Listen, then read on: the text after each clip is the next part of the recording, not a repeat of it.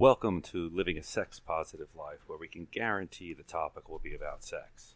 We'll talk about the good and the bad, the health and healing benefits, the adventures, the relationships, as well as the crimes and the tragedies. Our mission is to educate, entertain, and just talk about that touchy subject that affects us all, sex. Now here's your host, Angelique Luna.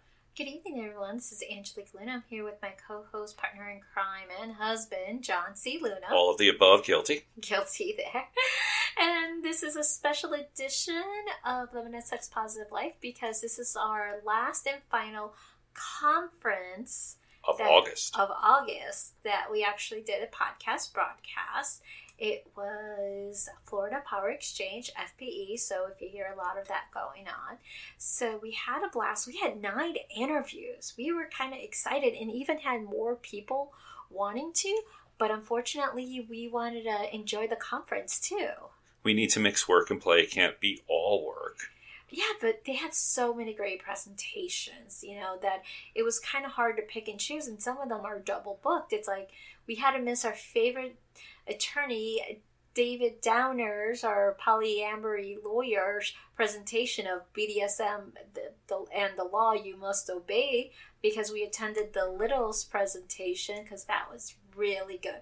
It was more directed to the daddies and the mommies of the Littles versus Littles themselves, but it was very informative. So things like that. But we did attend Dr. Harmony's Metamor Love Mapping, which is really cool. And she's actually doing a workshop coming in November based on the Metamor Love Mapping. If we want to sign up, we just need to go to drharmony.com or harmony.com to sign up for that. So I'm thinking John and I might be doing that. Not sure yet. It'll be fun. We should try it. Yes, definitely there. So we're going to jump into our first interview with Lady Voss and talking about her event planning skills with Critter Camp and Florida Kinky Campouts. Yes, Florida Kinky Campouts. We've heard wonderful things about it. I'm still on the fence because this girl is a city girl, refuses to go anything outdoors, maybe with an RV. Possibly, but that's still questionable. But we have news that they're erecting a hotel nearby. Yes, 10-15 minutes away from the campsite. So that could be a possibility there. But again, still more than 8 hours indoors in the woods. City girl, no. You're not much of an outdoors person. No, I could do outdoors theme parks. I could do outdoors beach. Wilderness and forests and vegetation, no. But here you go. Listen in. Enjoy. Hey everyone, and welcome to Living a Sex-Positive Life. This is Angelique Luna, and I'm here with my husband, John C. Luna. Hey everyone. Hey, and we're at Florida Power Exchange 2017, so we're doing a lot of short stories with folks. So right now our first interview is with Lady Voss. Welcome. Hello. So tell us a little bit about yourself and about what you do in the community. I have been in the public BDSM scene in the Florida community since about 2010. I had been doing my own research and in private relationships for a year or two before that in a kink sense. My partner and I pretty much right off the gate decided to start producing events very early on. So we have also been the co-owners of Florida Kinky Campouts, and then later on the spin-off event of Critter Camp. So you can usually find us working around here, and that's really where our passion is being able to provide and support quality events for our community that's given a lot back to us. Yes, please explain Kinky Camp and Critter Camp? Critter Camp. Critter Camp, yes, because we've heard of it, but our audience hasn't. Fantastic. It's interesting. I would love to share. Yes. We are camping people. We are the outdoorsy, get dirty kind of people in that aspect, not just the dirty that we know of over here. It is a really low-key weekend. Kinky Campout is held once a year, and it's a Thursday to Sunday event, just like most of your standard events. But it is held at a private clothing optional campground out of Plant City.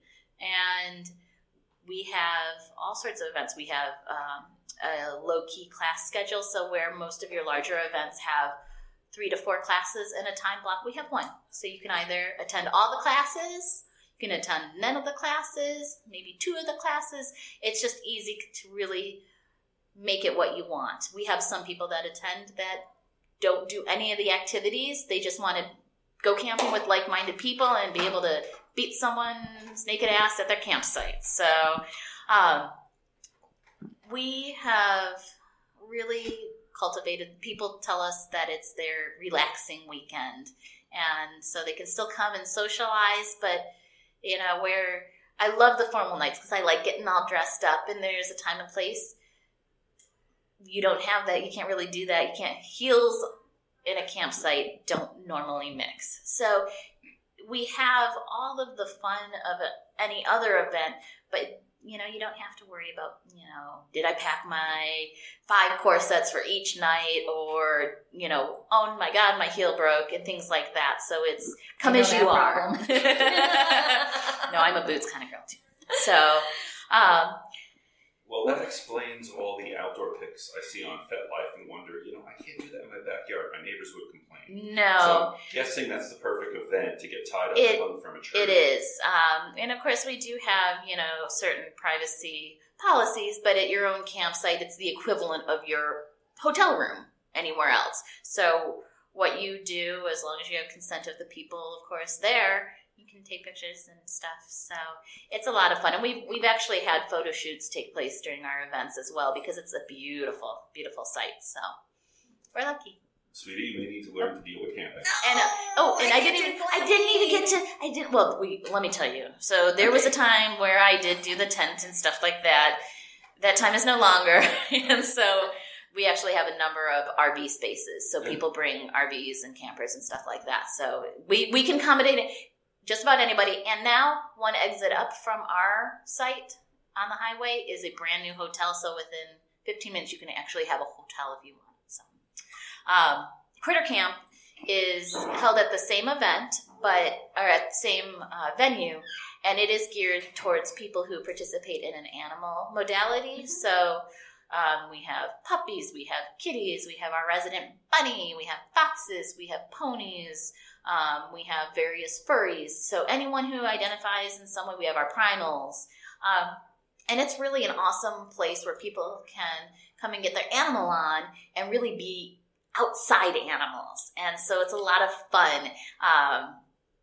And just really, that was really a passion because my partner and I, we both identify as primal. And then I have a kitty side and he's got a pup side. So there really wasn't anything in the state of Florida that was catering animal specific. They'd have animal parts, but no place to really just get your animal on and go all out. So how does that work? The pup and the kitty there. It's like, because I just see them in, you know, real life form. Now I'm just thinking relationship form. Is it the same dynamic? I think it kind of swings because usually like for me, I'll be like, I just want to be pet. I don't want to do anything. You're going to pet me now. And then, like, my mate will get super excited about something. I'm like, who's a good pup? Who's a good pup? Like, and I can do that in the middle of the grocery store, and he'll do something, and I'll be like, who's a good pup? And he's like, I'm a good pup.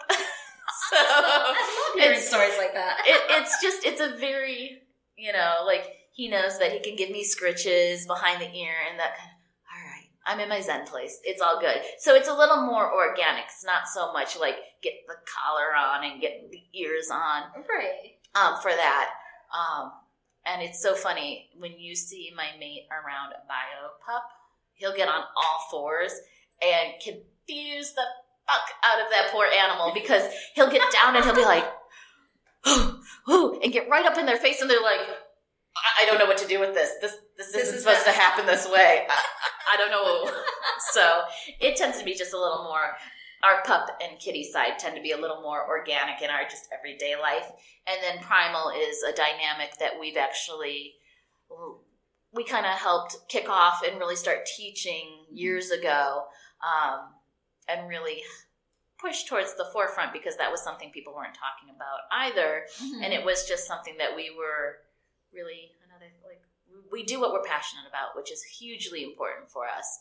It's not worth our time. We don't have a ton of, our lives are very busy. Our vanilla lives are very busy. So what we spend our discretionary time on is, we have to do it with stuff we're passionate about. Right.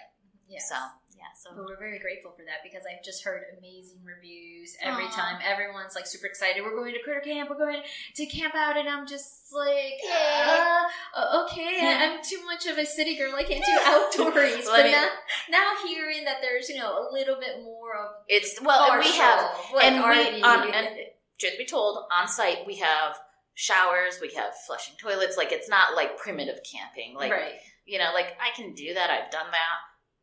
Not if I'm running an event. I am not doing that. So no, it's totally, we can accommodate just about anybody. Like we've had people rent trailers and stuff, so they have the bed and all the accoutrements of glamping and stuff. So totally. The hotel sounds nice. I'm super excited. I used to do camping up north, and I came down about 20, 25 years ago and did camping. And I set up my tent, and something moved, and I looked at it. And I said, "Is that a scorpion?" Oh. And they looked and they said, "Oh my God, it is. We never see those."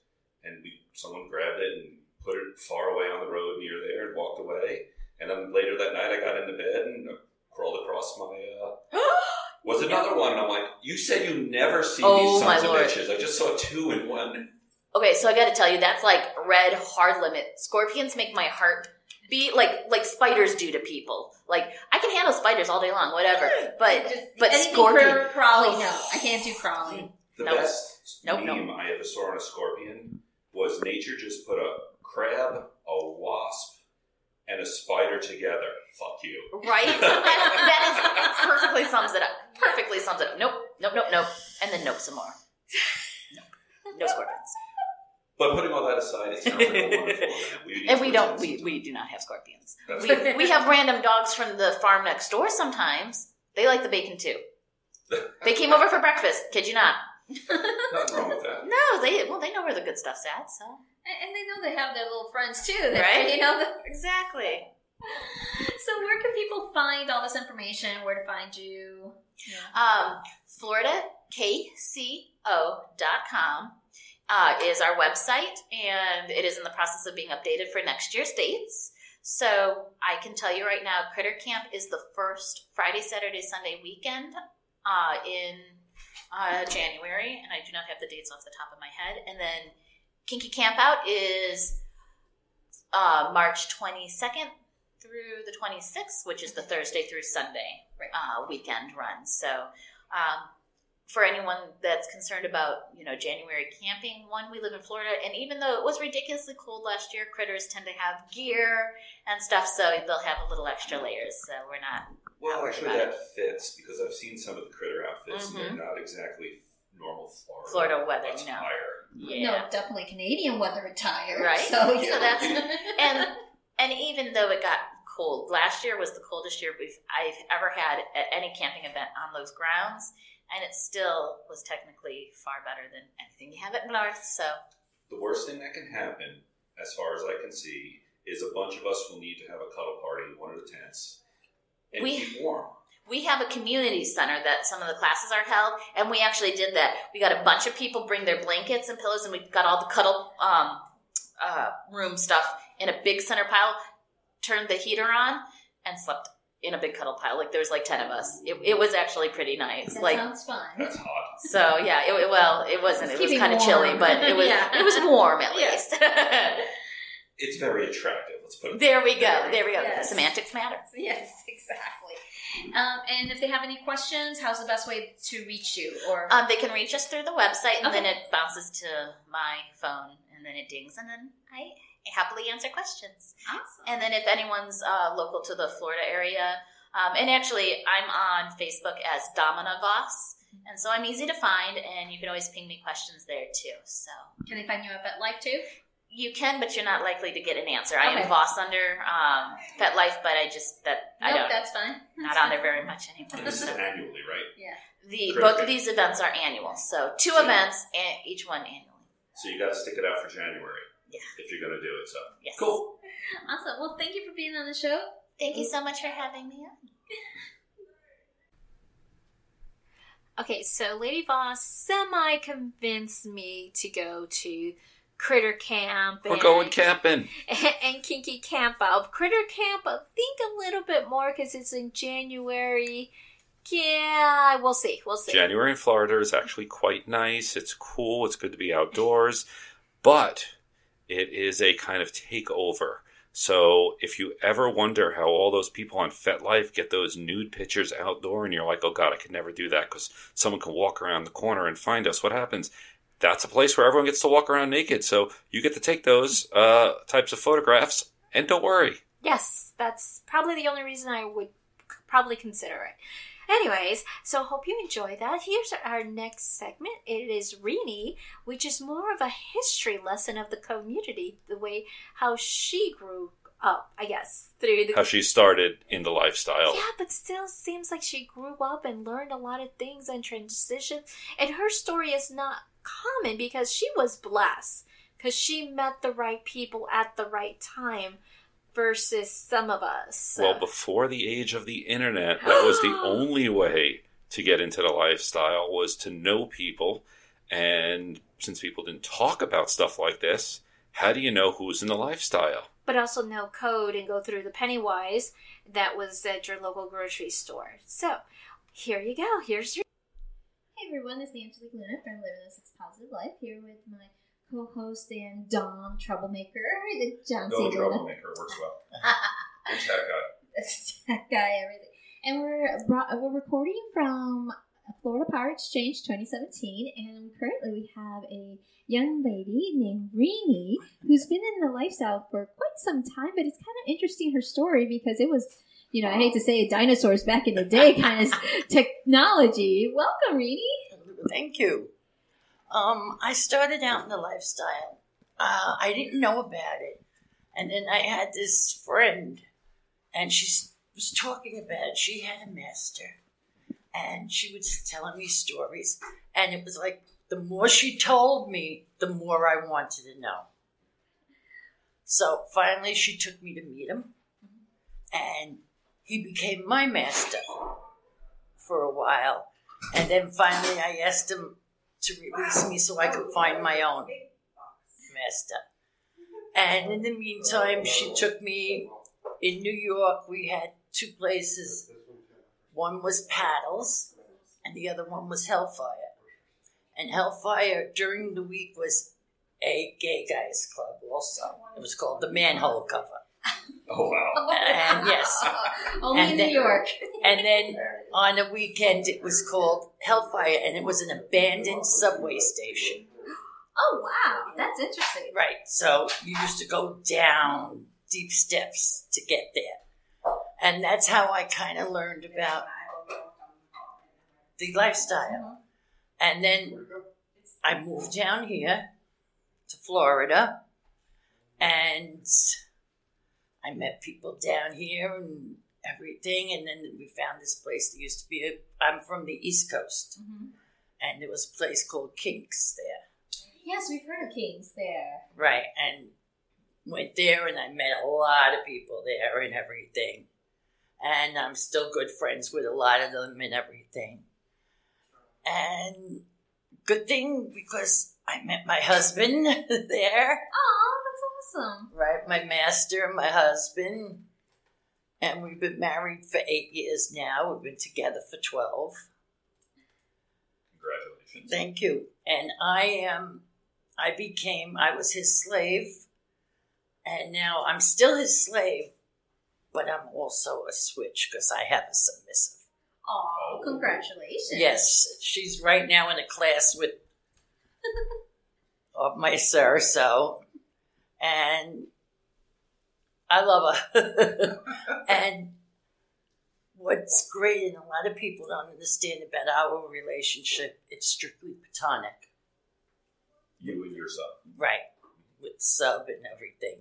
And, she can do what she wants when she's not with us or whatever. She has our permission, as long as if it's somebody that wants to be her master or something, then she has to go through us, and he has to go through us. But if it's somebody she wants to play with and have a little fun with, that's fine.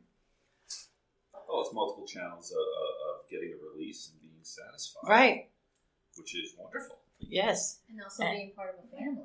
Yes, that's what she loves. She says she knew, like we told her from the very beginning, that there would be no sex and all of this. And she said she loved that because she knew where she stood and knew where everything was, which was great. And I'm happy she loves it. And she loves us and everything. So, well, it's funny when you get everything out in the beginning of a relationship and negotiation. Right. And you're in a community that trains you to say all this stuff that most couples don't say even after getting married. Right. It does make the relationship last longer, or it ends pretty quick.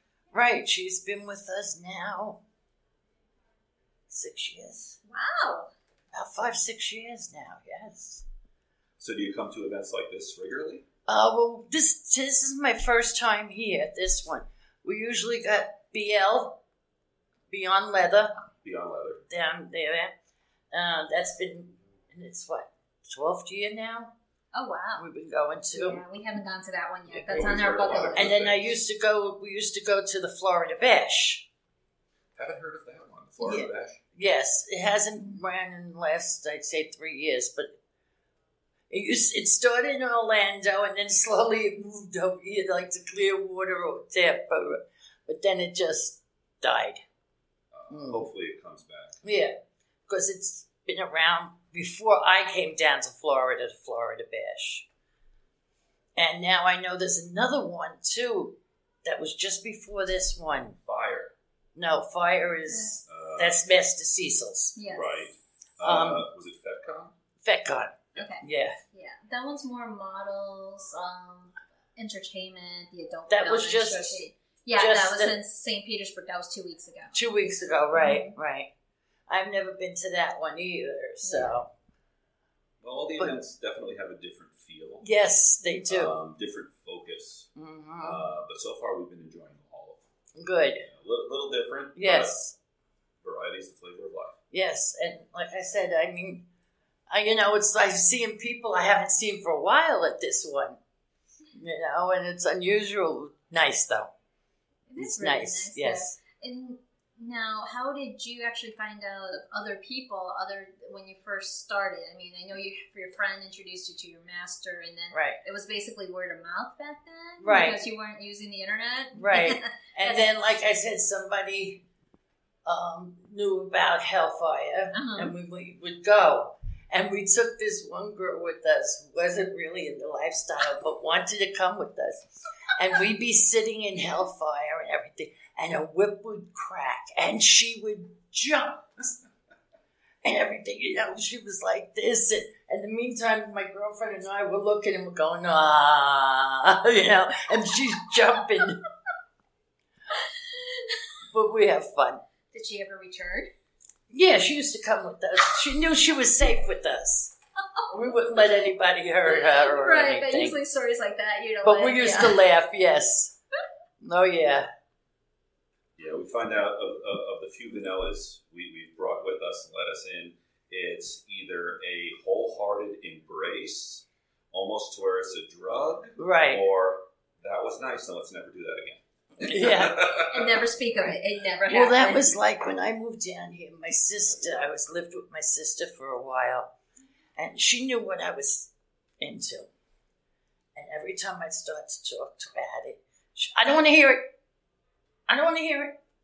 And, and I would tell everybody, she is so vanilla, she makes Casper the ghost look pale.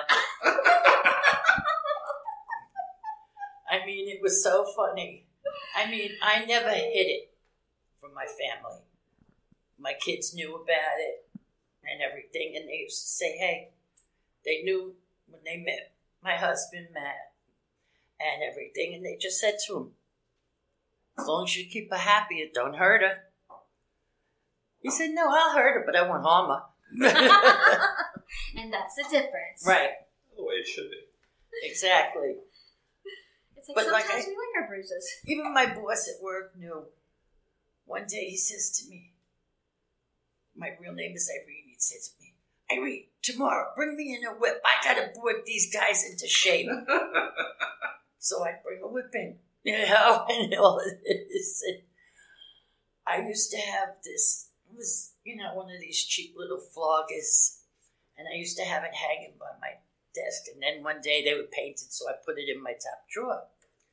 We would get somebody new, and he would come and introduce him. He'd say, "This is Irene," and he'd open up my drawer, take this out, and if you don't do as she tells you, she'll use this on you. And he'd put it back in my drawer, close it, walk away.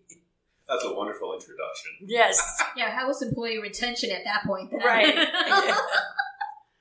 Well, they never had discipline problems, I assume. No. Mm-mm. Not with me around. Don't mess with Rini, man. She will flog you into shape. Right. Well, like I said, when I brought the whip in, one of the guys from the parts department, because I worked in an automobile dealership, parts department comes over and takes it from me and starts doing it, because he was Colombian and raised on a farm. So he knew with the cattle and everything, he knew how to use the whip. That was psychological drama there. Right. He's like, I've used it, just never on people before. This is fun. Right.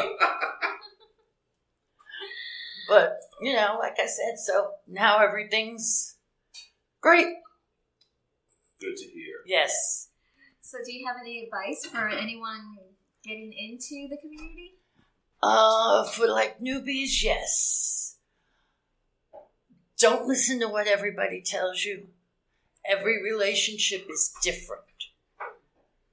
Make it your own. That's pretty good. Right. Because there is. We just came from the brat class, and that was interesting. But, people say, oh, well, you got to do this and you got to do that. No. You do what's good, what's right for you, what feels right for you. Just research it like right. crazy. I mean, exactly. You always have to ask from the community. Right.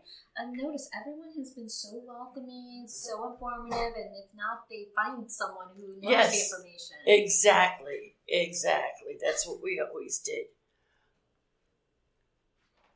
Well, cool. Thank you very much for your time. You're welcome. Thank you for having me. Oh, definitely. Okay. Thanks, everyone. Talk about a history lesson with Rini. My God, all her adventures and stories and how she learned to be in the lifestyle without even really going into the internet. I wish I could have experienced the Hellfire Club. Oh, God. It sounds amazing. It just really does. But, times change, people change, and society changed. So they had things we didn't, and now we have things they didn't. Yes. So we just have to recreate it, but in a legal sense. So as long as it's not Texas, I think we'll be fine. I think so. I think so. So next up we have Sarah Blueberry. Yes, she is one of the volunteers here at FPE, and she runs the submissive subspace in Safe Space. Safe Space. I always mess that up. You want to be in subspace, yes, but she runs the Safe Space. Safe Space, yes, because she kind of gathered the idea from the Orlando Woodshed submissive safe space to create one in Tampa. So, which is great there in the Tampa Bay area. They really need that. So let's listen in on how she does it. Am I close enough?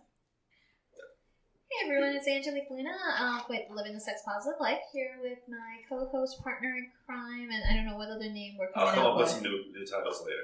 Yes, John C. Luna and Tech Guy, no matter what. And we're here at Florida Power Exchange 2017 doing a few interviews, talking with Sarah Blueberry. Hello, welcome. Hi. Tell us a little bit about yourself and the community. I've been in the community for just over 3 years, and I kind of just bounce around from place to place. I really like to go to events like these, so I try to make it as much as I possibly can. I also run the Submissive Safe Space for Tampa Bay, which is a fairly new discussion group, but they had one that was really successful out in Orlando. So I was like, we should do that here. So I do that, and I like to attend a lot of rope events as well. So that's kind of what I do. I will say, you come over, you have a juice box in hand, a polka dot skirt with a name like Sarah Blueberry, and just before we recorded, she's like, oh, and by the way, I'm a real masochist. I am. Wow. It is true. It is very true. That is awesome. So, what have you been doing here at FP so far? Well, I'm on the volunteer staff. So I've been running around just trying to help out the best that I can. I kind of do a floater type thing where it's like, let me know if you need me. And that kind of pops up here and there. So I've just been helping out with people in the classroom, getting them what they need, making sure the volunteers have what they need when they're posted somewhere and can't really run off somewhere. I've been, just floating around the vendor room, making sure, again, if they're stuck at their tables and can't go somewhere, if they need to have a bathroom break or something. So just kind of floating around saying, hey, do you need anything? Hey, do you need anything? And so it's fun. Awesome. How long has the submissive subspace been available here in the Tampa Bay area? Actually, we just had our second meeting last weekend. Okay. So it's relatively new. But like I said, I've heard so many people have awesome things about the one out in Orlando and the things they take away from those discussions. And I was like, it'd be really cool to have that. We have a really awesome community here in Tampa. And so I just was like, well, let's do that. Yes, there's because we're from Orlando there, so we've attended some of the events, and it's always the submissive one is very comical to attend because there's always a lot of baked goods. There's tons. We do have snacks. You go to the dominant round table and there's nothing. Yeah. No. The dominant round table is usually held in the opposite dungeon as a submissive subspace, and they bring us snacks. Oh. And then we just sit there stuffing our faces and go, we should be talking. Okay, that's the milk. Yeah, it's really funny because when I was brought up this idea to one of my friends, she was like, will there be cake? And I was like, I can make sure there's cake. There's always cake. There was cake. Because that's just a submissive's need, just to make sure they're surfacing whatever it is. Definitely. Well, last time we did it, someone actually made homemade baklava, and that pretty much stopped the whole show. Oh. So I just bought cupcakes from Publix, so. Oh, I'll eat them all the same. Oh, okay, good. As you can see, I'm famished. Yeah. Me too. As we sit at a table with like $200 worth of animal crackers, snacks, Rice Krispies cakes, and gummies. Don't forget the ring pops for hugs. Oh, is that what those are for? Yes. Oh, great. That's a good trade. Yeah, exactly. That's what we know when we see ring pops going around the entire event, we know we've touched someone's lives. Oh, I at like least it. for a little bit. So please spread the word. For sure. So what else is going on in Tampa? Or Betty, how did you start in the lifestyle? Oh, and how did you cultivate that masochist you said so proudly a few moments ago? Well, I actually started, so when I was 14 years old, I discovered Tori Amos. And she was like, what is this? She blew my brain in every way possible. And I'm not sure if you're familiar, but she uses a lot of historical references and all sorts of just references that I, at that age, had no idea. So I'm a researcher, naturally. So I just started pause the CD, go and research what she just said. And in one of her songs, she mentions the story of O.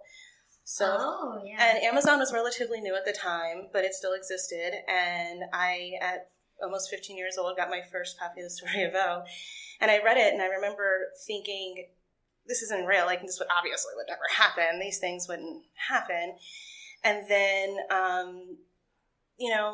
fast forward about 6 years later, I'm 21 years old, and I started, reading different things, or it was just brought to my attention that, those things are kind of real. So I had always been interested in being service-oriented, but I had no idea where to start. And I asked a lot of questions, and I did a lot of research. And I ended up finding a gentleman who had been in the lifestyle for over 20 years. And we met, and we were friends for a while. And then we decided to do a service-oriented training. Mm-hmm. So, essentially slave training. And it was a really wonderful experience. It didn't end exactly the way either one of us had really thought it would, but the experience, the takeaway was great. And at that time, I wasn't in the community quite yet, but he knew that I am naturally extroverted. So he was like, "Go explore. Go explore. You will do well in that." And so I went out to one of our local events, Fetish Circuit, for the first time, and I visited the Woodshed for the first time within the same week of each other. And I was like, this is great. This is really awesome. And so with me being service-oriented, I really picked up on what can I do, how can I help type of aspect with it. And then through that, I just met awesome people, and some of them became my tops. And it was like, oh, I can do this. And then we would do a little more, and it was like, this is really enjoyable. And I discovered rope bondage, and that was great too. So I just started exploring a lot with some pretty awesome people. Had a couple of learning experiences, of course, like how a lot of us do first coming into the community. But, once you find your people and you can be comfy, you can explore all sorts of things. And it turns out it's not very much that I don't like. That's kind of interesting there. Let's go back to the story of O for some people who've never heard about it. Please explain a little bit more about it. Yeah, the story of O, it's one of my favorite books. It is originally it was written in French. I believe it was released under a pen name, I think in the 1950s, but don't quote me. But at a time where BDSM was not really, big, especially to publish a book about. So I don't want to spoil it for everybody, the story, but essentially it's a very submissive woman who goes and does her boyfriend, her lover at the time, took her to a place where they did slave trading, essentially, in several different ways. And it's just a story about how she surrenders herself to it. And it goes into great detail with things like I remember being 14 years old and reading the word riding crop for the first time and going, I have no idea what that is. Or flogger. And it explains in the book, it definitely goes in detail of the type of leather they use and how thick it is. And it's very detailed when you're reading it. But still, when you don't know what those things are, it was like, what is that? But it's a really good book. And I definitely suggest people picking it up if it sounds like something they would enjoy, because I know there's just some parts of it where I'm like, yeah, that's good. Here's a cigarette and a glass of wine. Yeah, definitely. Well, I wish that had been the more popular, maybe another release of 50 Shades, because at least that sounds a little more accurate. It is a lot more accurate, a lot less consent violations in that story. People don't realize 50 Shades of Grey had several. Right, but people, I think that it gets a little bit more of a, I never read the books personally. I did read, I read like the first 5 pages and I was like, this isn't really good writing, in my opinion, to keep me anyway. I don't care what you're talking about. But, that's just my opinion on it. But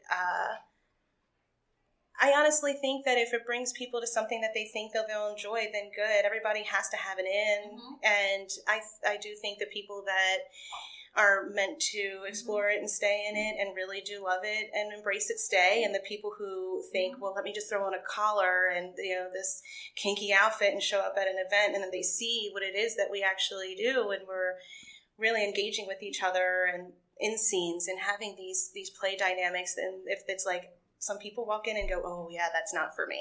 It sounded hot in the book. I really like the collar. It looks cool, but I don't know about, seeing somebody get paddled in the corner.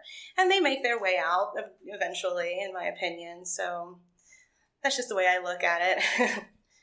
But even so, it's like some of the collars are very elegant. It's like, especially here in our vendor room, I saw some really pretty ones that I would wear as a choker. But unfortunately, I know a lot of people think, oh, you're collared, so who's your master? And I'm like, no, I just like the accessory. It's really funny because I actually just bought this. It's a rubber collar that says, it's black and just very simplistic, and white letters says slut on it. And I had to get my friend's opinion because I am a submissive as well. And so the topic of collaring and wearing a collar alone is something that it's very serious to me. But I got the opinion of my friend. I'm like, I don't want to wear this and somebody think that I'm collared. And she's like, I think it's playful enough to where you can get away with it. But I agree where there are some in there that have, the eternity collars, ones that lock and everything. It's easy to get mistaken, for sure. Well, we heard a great story about a... Michael Kors necklace. No, it was I remember it was a classroom out in San Francisco back in the 90s. And out there was this Midwestern girl who was very stylish and very proud. And she, accessorized as best she could because she was going out and meeting new people. And she put a handkerchief in her bag. And she walked around and thought, oh my God, San Francisco is just so friendly. Everyone's saying hi and talking to me. And I don't remember the exact colors. I was going to ask. When they had to break it to her that this means you're kinky and you're into blood play. She threw it on the floor. I think like, it was whoa. a red handkerchief in the left pocket. It would be a Jeep red. I think the burgundy is actually for blood play. I'm pretty sure I'm right on that. Yeah. But I had a friend of mine that did the same thing with the bright red hanky, which is for fisting. And she was like, "What? Why?" And I was like, "So let me tell you something about that." And the truth is, I would really like to be able to use that system, but it is about 10% of the male population. I'm colorblind, so I sit around going, "What's that? What's that?" Oh, wait. Oh my God, that's, yeah. I don't like being the color interpreter, just to put it out there. and then now they have apps that you can point your phone at a color and it'll tell you. But then I look really creepy having my phone looking around following someone's ass. And they're like, what the hell are you doing? Yeah, I think I would just ask at that point, hey, what color is your hanky? Chances are they might say, what's it do ya? Because it may be some non-lifestyle person. So where can people find information about you, the Tampa Bay Submissive Safe Space, or... I don't have anything on Facebook right now for the safe space, but on FetLife it is Submissive Safe Space of Tampa Bay. So if you go to the groups and search that, it should pop up easily. I'm fairly regular with keeping the event page up as well, so that's always linked in there. I'm Sarah Blueberry, exactly that on FetLife as well. So if you want to search for me, then I'm there. Awesome. Thanks very much for stopping by and telling your story and then telling the world about Tampa Bay Submissive Safe Space. I know, I get tons. 3 times fast. Oh, don't even at me. Thank you. Well, that was a lot of information. I don't know how to process that. It's just, wow, different. Well, I'm glad stuff like Submissive Safe Space is out there, and I'm glad there's volunteers. They made such a difference on the event. Yes. The volunteers definitely do, because it just makes it a safe space for everybody. Because especially when you're in your, I'm going to use Harry Potter, Muggle world, it is very challenging versus in the magic world of community. Yes. It is totally different. Yes, Harry Potter reference. Even though I'm not a Harry Potter fan, but it just makes more sense to me right now doing Muggle world versus Wizarding world of community, because it is a very diverse event, FPE, because you have the leather, you have BDSM, you also had some swingers there, you had plenty of poly, and then newbies coming in that they felt safe. You had the littles too, but our next guest is a pet. Her name is Kat. So you guess what she is? Yes. You know what kind of pet she is. Cat. So, yeah, let's hear from her stance and opinion on coming into the community for the first time after being behind the scenes online. Here we go. Hi everyone, it's Angelique Luna here with Living the Sex Positive Life at Florida Power Exchange 2017 with my co-host and husband, John C. Luna. Hello everyone.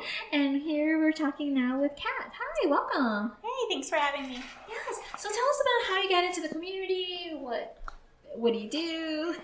So I identify as a submissive, a masochist, and a kitten. And so I entered the lifestyle right at 18 into my first power exchange relationship through DS. And since then, I've just kind of been evolving through my relationships. About a year ago, I discovered that being a kitten was actually a thing. So I've always been cat-like. My family's always called me a cat. That's why I have the nickname Cat.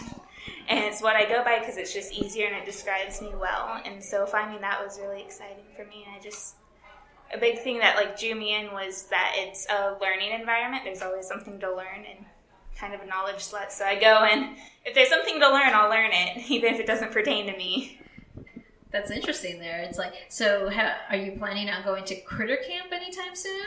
I actually just found out that was a thing. I only entered the local community about 6-7 months ago. Before that, it was all online community and then Gotcha. my personal relationships. So I found out it was a thing, and I'm definitely going to try to go to that. Super exciting.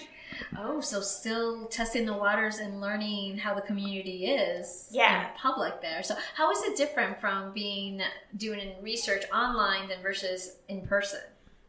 I like both aspects of it. I feel I wouldn't be as receptive to the in-person had I not done all of the online research. So I used a bunch of different sites and connecting with other people online. So it wasn't so much the fear of the risk of meeting people physically.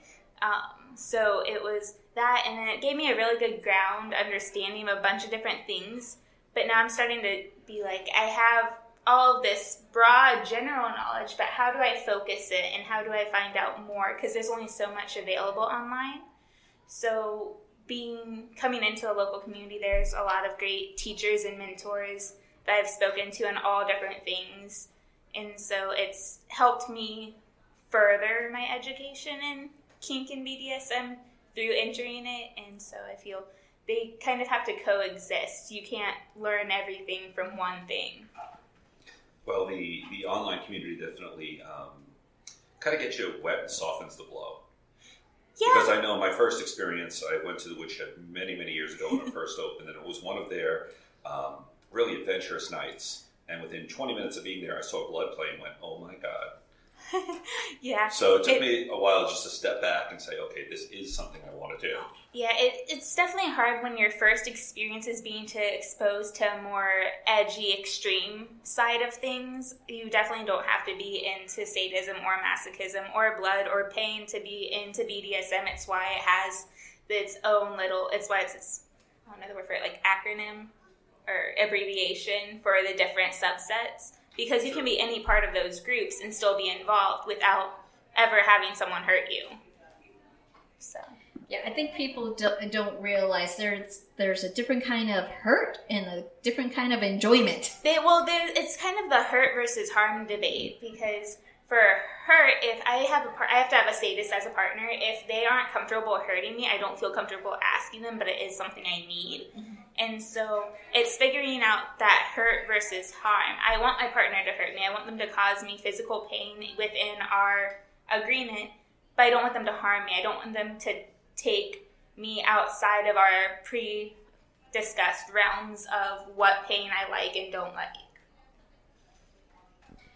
So have you learned different ways of negotiating with different partners, or? It's something I've actually recently had to look more into, because I only within the past 3 months started playing outside of a dynamic. So when I'm in an actual dominant submissive dynamic, it's months and months of talking to them before I enter it. So all that's kind of been covered just in casual conversation. And I've recently started developing play relationships. I still don't do pickup play where I go to a party and I want a scene tonight, who's available to see. I have to watch them. I have to have people vouch for them. I have to have them vetted to me in some way for me to feel comfortable playing with them. And then comes, well, here's all the things you can't do. Since it's our first time playing, let's just use floggers and hands or a violet wand, but nothing any more than that. To go into the more edgier types of play, I would have to know them longer, as well as negotiate more, because something that interests me is needle and knife play. Obviously, I'm not just going to hop up on the table, okay, poke me with sharp things. Poke me! Well, that's actually, from what I found, the norm in the community. I mean, it's all about trust here. Yeah, for sure. And even the community feeling between, we're all friends, or most of us are friends, but I keep hearing family being thrown around. And yes, it's so much about being close and trust. And when you put you're putting your life in someone's hands, whether it's knife play or even whether it's suspension. Yeah, suspension is it's a form of edge play that a lot of people don't realize is edge play, because there's a lot of risk associated, and it comes kind of into the safe, sane, and consensual, and risk-aware consensual kink, where they kind of have to work together, because what seems safe to me may not be seem very safe to you, but it's safe because I'm aware of the risks and I know the precautions I have to take and what can happen if something does go wrong. And so I think that's something a lot of people miss when they look at something, because they're like, oh, it's just rope. But there's a lot more to it than just rope. Just like when people look at fire and they're like, oh my God, it's fire. Well, I'm not on fire. I may be fire cupped. I may be playing with fire. But it is safe. I walk out of there with minimal marks. Yeah. And the marks still give me good smiles, so it's all good. Exactly. So you mentioned, let's see, sub, sadist. Masochist. You missed masochist. You just went, I was going to say that. You went straight to kitty and you missed masochist. I'm like... Oh, yeah, I'm a masochist. Yeah. So would you consider yourself a switch? No, I'm not such a... I don't have any sadist in me. I find it important to know the traits and what it requires to be all of the roles that I can find research on. So I'm kind of not weird, but since I am so knowledge-oriented, I will learn things for both sides. So if someone's having struggle and they're like, well, what is this? And I'm like, well, you can do that. They're like, oh, you're a top. No, I just know how that works because I like to know what I'm asking for, what it takes for a dominant to give me that, because I can better evaluate if they're the right person to do that with for me. That's a good way to go. We've talked with a lot of people in the leather community that everyone starts as a bottom. Yes. And so many people have an issue with that. But it does give you so much of a better understanding of what they're doing to someone later on. Mm-hmm. Yeah, and that's kind of... I wouldn't say controversial, but it's a touchy subject for some dominants because they're like, I'm dominant, I'll always be dominant, there's no way I'm subbing for anyone. And there are some who will bottom once in a blue moon just to kind of reassociate themselves with what they're doing. It helps them feel better about what they're doing. Oh, definitely it makes you explore yourself and figure out who you are. Oh, for sure. Like, I know I could never top someone. Like, I have the knowledge to, and I've been asked by a dominant to top another sub, and it went about 2 seconds, and I looked at them and I'm like, I can't. I safe word I'm like, I can't do it because, yes, I can do it. I have the knowledge to do it. I physically, mentally can do it, but there's not that emotional want to it, and I don't feel it's fair to a bottom for me to be sitting there and they're trying to have it, because a lot of bottoms are, if the top isn't enjoying it, they don't enjoy it as much because they know they're making the top uncomfortable. Yeah, there has to be somewhat of chemistry. Yeah, that totally makes sense there, and it just makes you a well-knowledged, well-versed, person, both top and bottom, in order to know that when something's going wrong with the top, you can just say, you're not doing it right there. This is how you do it. And I know we've heard horror stories on some tops or doms that are just like, don't critique me, don't tell me what I'm doing. I know what I'm doing. And I'm like, no. Yeah, I'm the same way. A lot of people mistake me for a switch sometimes because I was so prominent in the online community before. I had a tendency to, I can't think of the word, to address it when I see things like that. And I give the person respect until they show me they don't deserve it. Mm-hmm. So if they come at me calling me all sorts of names and a horrible sub for speaking up, it's like, no, that just proves how little you actually know, and you need... A lot of this comes from lack of knowledge and lack of wanting to know. Mm-hmm. So a lot of what I find really good dominants will do is, it doesn't matter if the advice is coming from a sub, from another dominant, from a little, like, if it's something of value on something they can do better to make them better, they're going to reevaluate what they're doing. Even if it's as simple as when someone's tying rope, if they're doing a column and they're looping the rope multiple times to kind of build a base for it, if those are spread out, it kind of defeats the purpose of having that extended area of contact. And so if it's just like, when you're doing it, maybe put them a little bit closer together before you tie them off. It's just simple things like that where it doesn't seem like a major thing, but it can actually help reduce the risk of nerve damage when you're tying someone by the wrists or ankles or elbows or anything like that. And that's one thing I've noticed with this community. It is about ongoing education. For sure. I always feel like if someone tells me they know it all, I'll just immediately stop the conversation and walk away because it's obvious that they don't know enough if they think that they know it all. Only the person who knows nothing says they have no limits.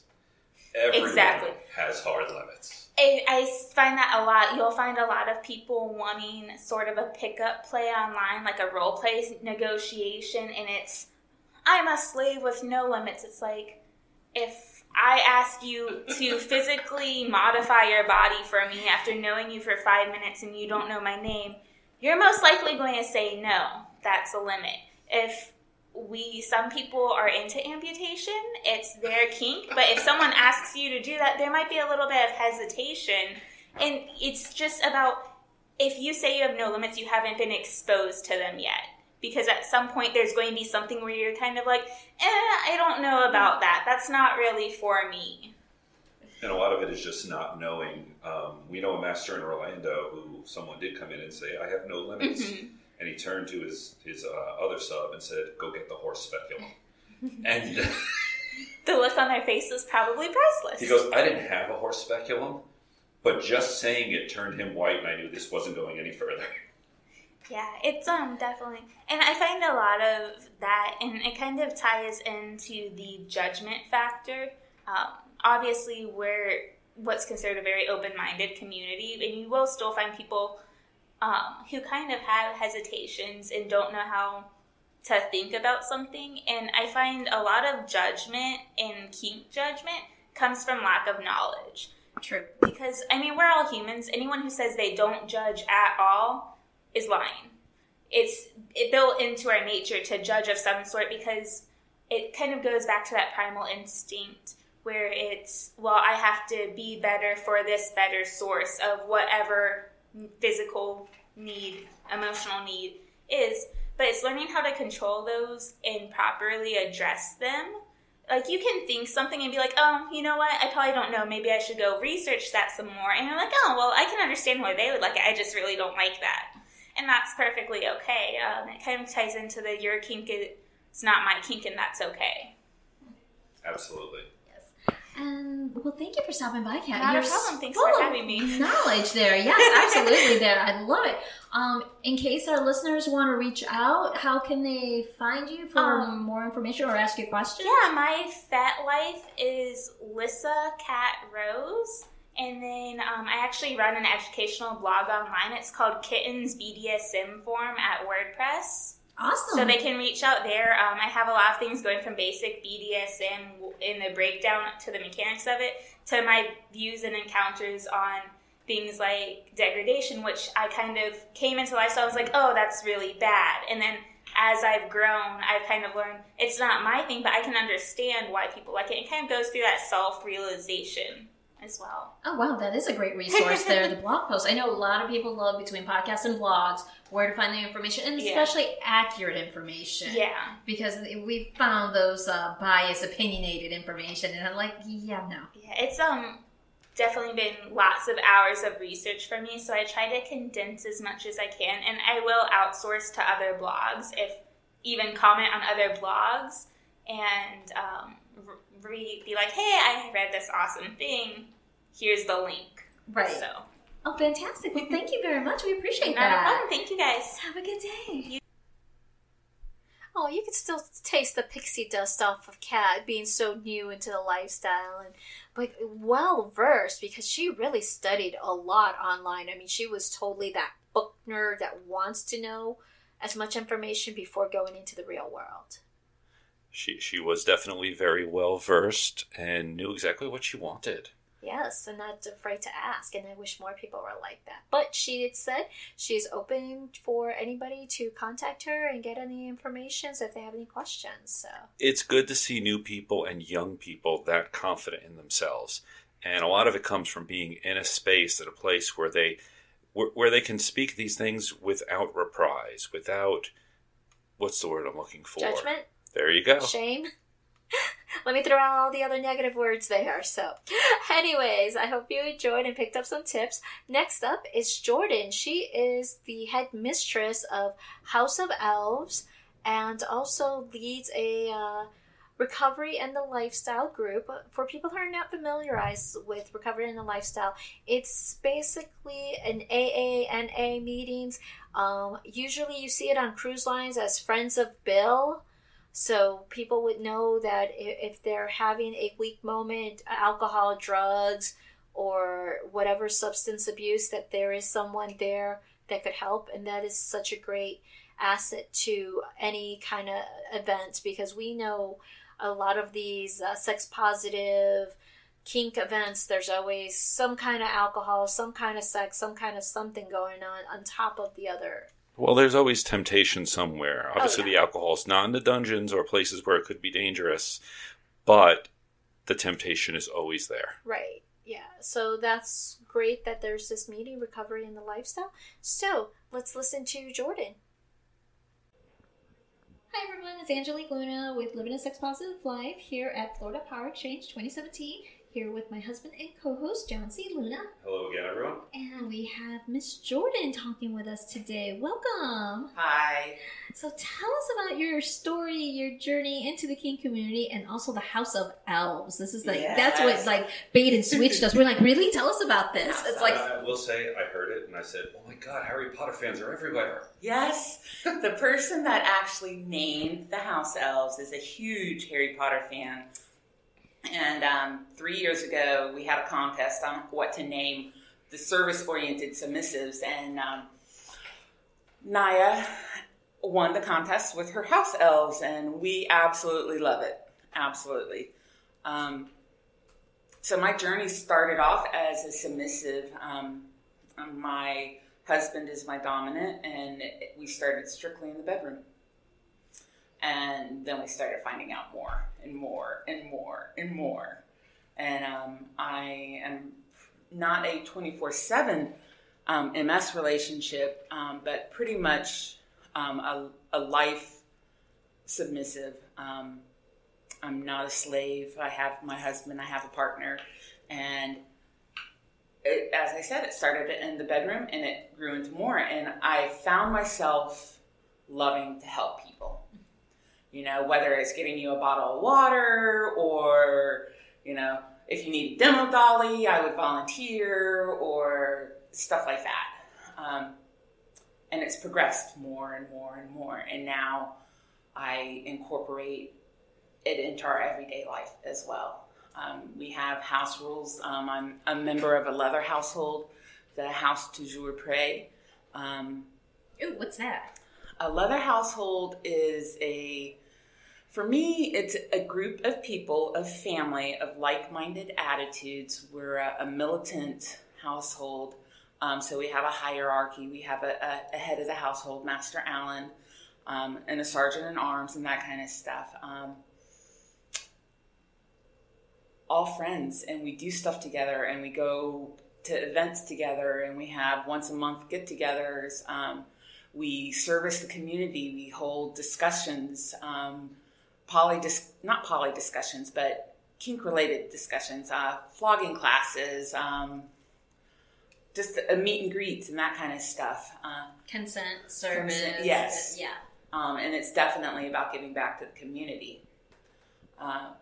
And we love it. We found a group of people that my husband and I both relate to, you know. So the House Elves came about because they kept seeing me in service at all the events I went to. Whether it's, you know, talking to you guys or getting water or stuff like that. And so the concept of the House Elves is service-oriented people that want to give back to the community on their terms. So there's no set hours. There's no set rules. You have a backpack with supplies in it. And if somebody asks you for something and you have it, you give it to them. Or you try to find somebody who has it and can, or point you in the right direction. 2 years ago, we took a little bit of a turn in direction because they're the House Elves. So what I did is in Florida, I went to various houses, leather households, family households, whatever, and said, would you like to support the House Elves? So it's the houses supporting the House Elves who support the community. Oh, wow. Because there's nobody's being paid, nobody's, promoting it or anything like that. It's just they donate the supplies. All the supplies are 100% donated by the community, by the houses, to the elves. And then, we do stuffing parties of the bags. And I have 14 elves this year. And It's awesome. It's absolutely awesome. I love the concept of the houses supporting the community. And it's a big circle of life right there. yes, very much so. Well, with such a big focus on aftercare. Yeah. Well, first of all, I know it's as a dom, you're done with a scene and you have that choice of clean up, which of course has to get done, or the aftercare hugging, or you have sometimes other people sitting over you waiting to do stuff. Having this little aid just to come by, or even later on, here's a granola bar, here's a water, that can really change a situation. I believe it was the first class yesterday. There was a house elf in the audience, and she jumped up and went and got her bottle of water, and then I think like 3 other people, the elf and other submissives in the class, all helped them clean up after their class, and she said it normally takes like half an hour to clean up. Well, 10 minutes later, with all 4 of them working together, they were able to get out of the room quickly, get the next presenter in there. And that's just, you jump in and say, hey, can I help you? Do you need some help? I really enjoyed your class. I loved listening to you. So that's what I love to do. I just want to mold them nice little pointy ears. I looked for headbands this year that had elf ears. Halloween's coming up. You never know. I know. But instead, my kitten elf, which you guys met earlier, came up with bracelets with jingle bells. And I like that idea. This year, Know Your Roots. So she got a little tree with roots for the dangle. So you can, besides seeing our red backpacks, you can hear us coming. You can hear us coming. And I'm really, really very thankful for her. She's so enthusiastic, and she's my assistant. And hopefully next year she'll be taking over for me. Well, earlier I was in the lobby, and I guess a group of elves, I didn't know what elves were at the time, came running by with the little jingles on their leg, and I'm like, oh my God, it's a pack of belly dancers. Yeah. So I'm hoping that next year they have the ears. Just because I need to see that, and it'll amuse me. Yeah, but that's the greatest bribe, isn't it? I think Wear so. the pack, get the ears. Yeah. Yeah, so this year I have a kitten elf, I have a bunny elf, I have regular elves. I am labeled the queen elf. Very goody. And it's been a lot of fun. And I think that they're slowly getting recognized as, hey, there's somebody out here that can help you. Right. That's why if you see somebody and you need somebody, just grab one. They will love to help you out. I feel like I need to push, have you thanked an elf today?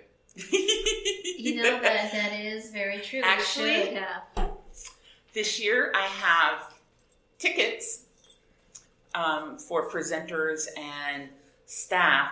If they see an elf doing a good job, they get a ticket. I have blue ones and golden ones. I have a first place and a second place prizes for them that, again, are donated by the houses, something that means something to the house. And we have a big gift basket. One of the houses is full of littles, and so we have a littles basket. And is that what's in display in that big room with all those no, baskets? This is totally separate from that. Oh, okay. My house is the militant leather family, and we're mainly impact play or kink play, but there's also the service and the submissive side. We have a kneeling mat that we donated that will be with that basket too. Another house,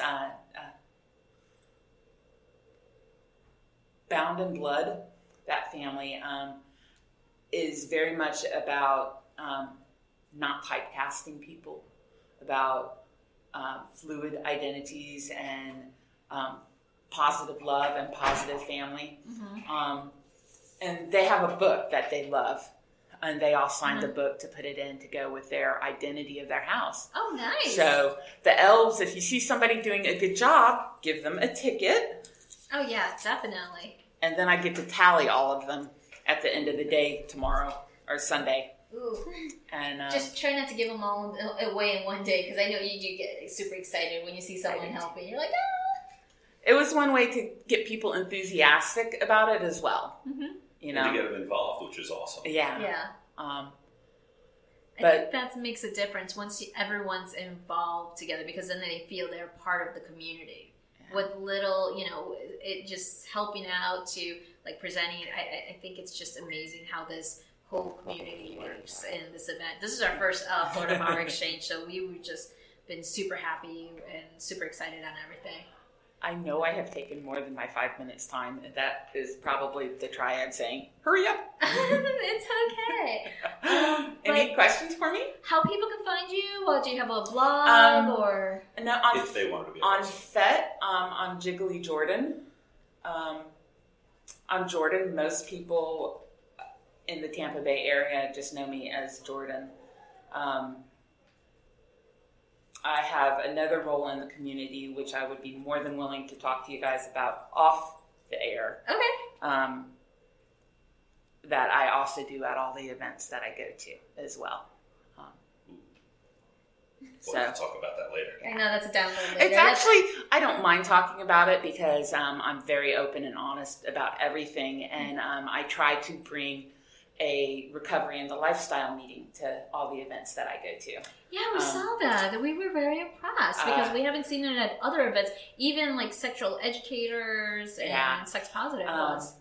I am not a teacher or a professional or anything like that. I've been clean and sober for 10 years. Congratulations. And I found that I needed it when I went to cons, and at an event that I went up to in Atlanta, Frolicon, I saw recovery and the lifestyle in their booklet, and I was like, I bet that's exactly what I need. And the thing is I was waiting in line to get on the elevator. They had a line to get on the elevator that it took about 15 minutes to get to the front of the line. That's about normal.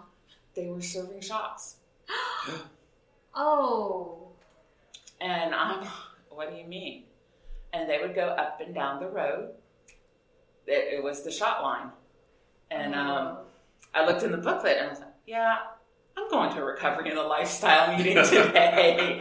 And that's how I found out about it. And it's really awesome because it talks about all of those addictions, whatever they may be. Mm-hmm. From cocaine to alcohol to narcotics to sex to food to codependency and all of that. But you can talk about the dominant and the submissive or the kink-related sides in an anonymous 12-step meeting. That's fantastic. That is, because sometimes going to just a regular one, you always feel judgmental, that people are just judging you because of your alternative lifestyle, and they're saying, well, that's the reason why. I'm like, no. Like, I'm actually very lucky. I have a sponsor in my regular AA group that knows everything about me. And I thought there was going to be a huge amount of judgment, and I was told, I love you unconditionally, every aspect of you. Oh, that's so fantastic. This. Not a lot of people have that. Right. Yeah. That's great. Yeah. So I strongly encourage events to contact Recovery in the Lifestyle. There's a website, and if you want someone to come to them, they will go to you. Perfect. That's good to know. And I offer it whenever I go to an event. I contacted the producer of the event and say, hey, I'm going to be at your event. Would you like me to bring my supplies, and I'll facilitate Recovery in the Lifestyle. And it's open to everybody, Were you at Fire last weekend? No, I was not. Talk to Master Cecil, because things haven't. Yeah, I think that would be fantastic for that would Fire. be fantastic at every event. I know, at every event. I normally do 3 or 4 events a year. My sir, he's known as my ogre. So, my ogre limits me to 1 event every quarter. So he doesn't. Okay. He's like, no more. You're overrun. You can't do anymore. We do like monthly events and stuff like that, but 1 event per quarter. That's a good sir. So I think that's all about me. Which is fantastic. It's all a lot of great information. We appreciate that very much. No problem. Well, thank you, Jordan. Appreciate your time. You. Hey, Angelique. Hey, John. How are you? I'm good. Got a question for you. Sure. What's up? How often do you use or buy your sex toys? Quite a lot, actually. And are they doctor approved? Ooh, no, they're not. So, what if I told you that there's a website where you can buy doctor-tested, not Dr. Phil, real doctor, urologist, tested, medical-grade toys and products for your sexual health and pleasure that are all guaranteed doctor-approved to be safe. That sounds interesting. Tell me more. And what's great is most of them come with videos, not only to show you how to use the product, but how to get the most out of your product. Ooh, are you talking about urologyhealth.com? That's the one.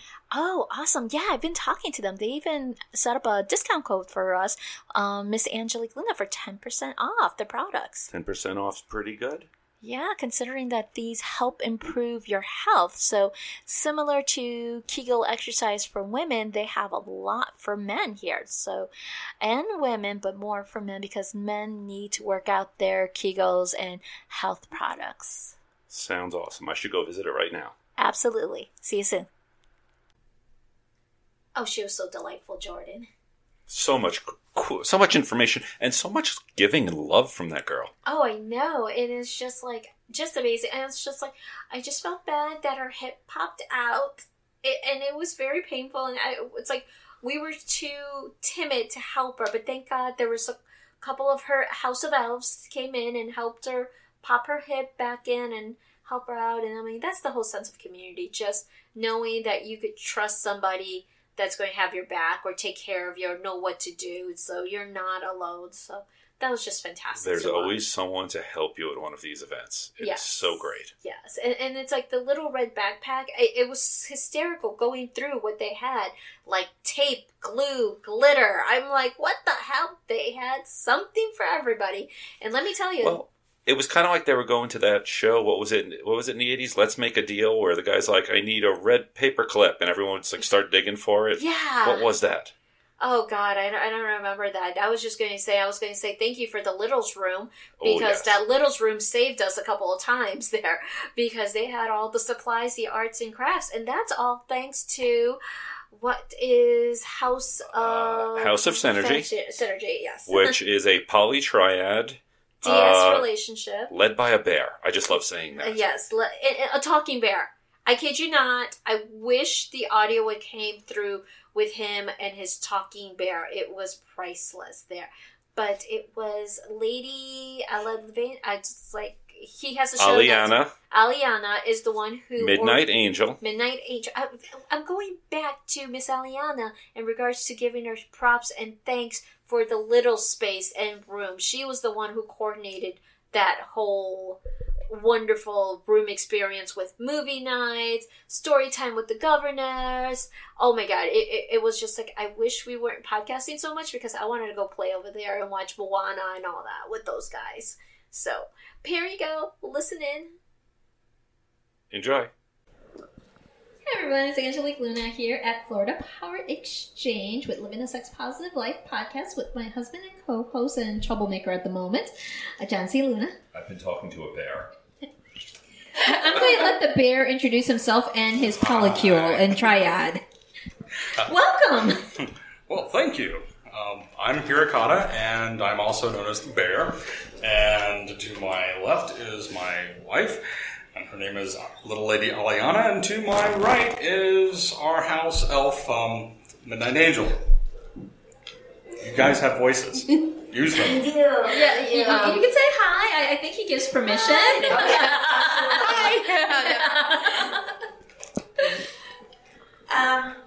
We just, first of all, it's wonderful that what you guys are doing here. Well, thank with you. Living Sex Positive.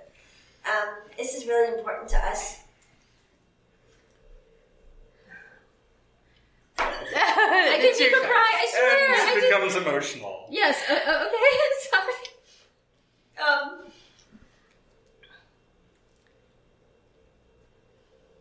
For me, exploring our dynamic. Go ahead right now. Okay, talk.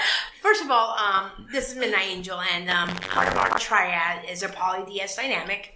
I'm also your Miss Florida Leather and Fetish Pride 2017, which happens in November. Awesome. So I get to step down in a few months. Looking forward to see who will take the reins and do well with an educational in our sex life. You know, my actual platform when I ran was called SPACE, which stood for Safety, Personal Accountability, Consent, and Education. Okay. It's been a very busy and successful year, and both my master and my lady have actually supported me through the title year. Oh, that's wonderful. So, what got me started to wanting to do a run for our title was we actually previously ran for Florida Power Exchange year 1 and year 2. Okay. And we evolved from that. Even though we did not win, it was the fact that we learned about each other on the direction we wanted to go, and made us stronger and began exploring different dynamics. I'm actually exploring the pup and owner. My breed would be a Pembroke Corgi, and my lady actually sat there, and she's now exploring the little dynamic with a little and daddy. And I don't signify as a little. I'm more of the middle. I like being the troublemaker. Daddy, I need the keys and credit card. I'm going by. Stop. Bye. So that's my end of the deal. So it's not really a brat situation. It's No. more, yeah, because we're still learning the difference between little, middle, and brat. So I can be a brat. Okay. But it's more about that independence. Like right when you turn 16, you can explore. You're that teenager that you can go and do what you want, but still have the safety net of a daddy. True. So Yeah, we know know that that. well. Yeah, exactly. We have our own little 16-year-old who's going to be 17 in October, and she does a lot of that stuff. You know, she's rebellious and troublemaker, but then it's like, Daddy. So in a couple of years, I'll miss it when it's gone. But right now, I have an abundance of that. Empty nester. Well, you know, in this lifestyle, you can have a daddy and a little, so I don't think you'll really miss it that much. That's true. yeah. But, you know, things are evolving and changing. We never know. One thing, it evolves, and the best thing about this lifestyle with BDSM, you can actually mesh it and twist it to your own needs. Your core is what you make of it, and your dynamic. You can have the same dynamic across 10 to 20 people, but it's going to work differently for them. And so you can... Right. Even like we've discovered, like vocabulary, it's completely different. What people might think of as a submissive or a dominant or a top or a bottom. Yeah, even Absolutely. different things. Yeah, absolutely. I know that with me exploring the little, I've actually come to some realizations when we were at FetCon this past year. I realized that my little is not submissive, which is kind of weird. I hit top space when I actually really go into little head space. That's my top space. Wow, that's interesting. Yep, I play with the violet wand, and people watch me in the dungeon, and I play, I giggle, and I will laugh, and it's like a little kid playing with a very powerful toy, but I absolutely love it, and that's why I'm in charge of little space here at FPE. So you're the big little. I'm the big little, yep. Or the little ringleader. Yes, exactly. Because she's doing a phenomenal job over there. And let me say, like, the Littles activity room has been a lifesaver for everybody in this conference. Because I could not print something, ran over there, got myself some construction paper and markers from the Littles to make up my sheets. Yep. And you guys are just been fantastic. I'm glad. And that was my brainchild. Ania gave it to me to run with, and I did. I really wanted to kind of change the way people thought about littles. Mm-hmm. There's so many of them in this community, and so many of them more and more coming out, and I really wanted to change, because so many people thought, oh, well, they're just being a brat. They're just trying to do it to get attention, and it's not. A lot of them come from a very vulnerable place to be a little, and allow themselves to go into the little headspace. And it's not role play for a lot of them. It's not just role play. No. They really want to be taken care of. They want to be loved. They want to be nurtured. And whether it comes from abuse, past whatever reason, why, or just they want that for themselves. For me, that's very, very important. And it's why when Ania gave me the opportunity to create the safe space that I did this weekend, for littles, I've been playing it for a whole year. because I knew about it last year. And so I've been planning it for a whole year for them. And I love it. And I love the resounding help that I got from the community in putting supplies in there when my friends had said, okay, I can't do anymore. The community really stepped forward and helped me with that. And I love it. And I love what I'm doing with it. Don't lie, Daddy, cut your credit card budget. And just the thing is, drinking of warning, don't piss off the little lady. She's a sadistic little. I am a sadistic little. She holds the credit cards. I like it. It's a sadistic little top. Yes. And you don't hear those words put together quite often. You don't. You but really, being really unique's a don't. fun thing, isn't it? Yeah, it's absolutely fun. Oh, I'm totally evil when it comes to, if I'm topping somebody and stuff. Say me. Yeah. It's kind of sort of like the little girl with the tea party, and she has her hands on her hips, and she's letting you know in no uncertain terms that this is her tea party, and you are or not invited. And you may or may not follow the rules correctly, so you may or may not be here too long. Right.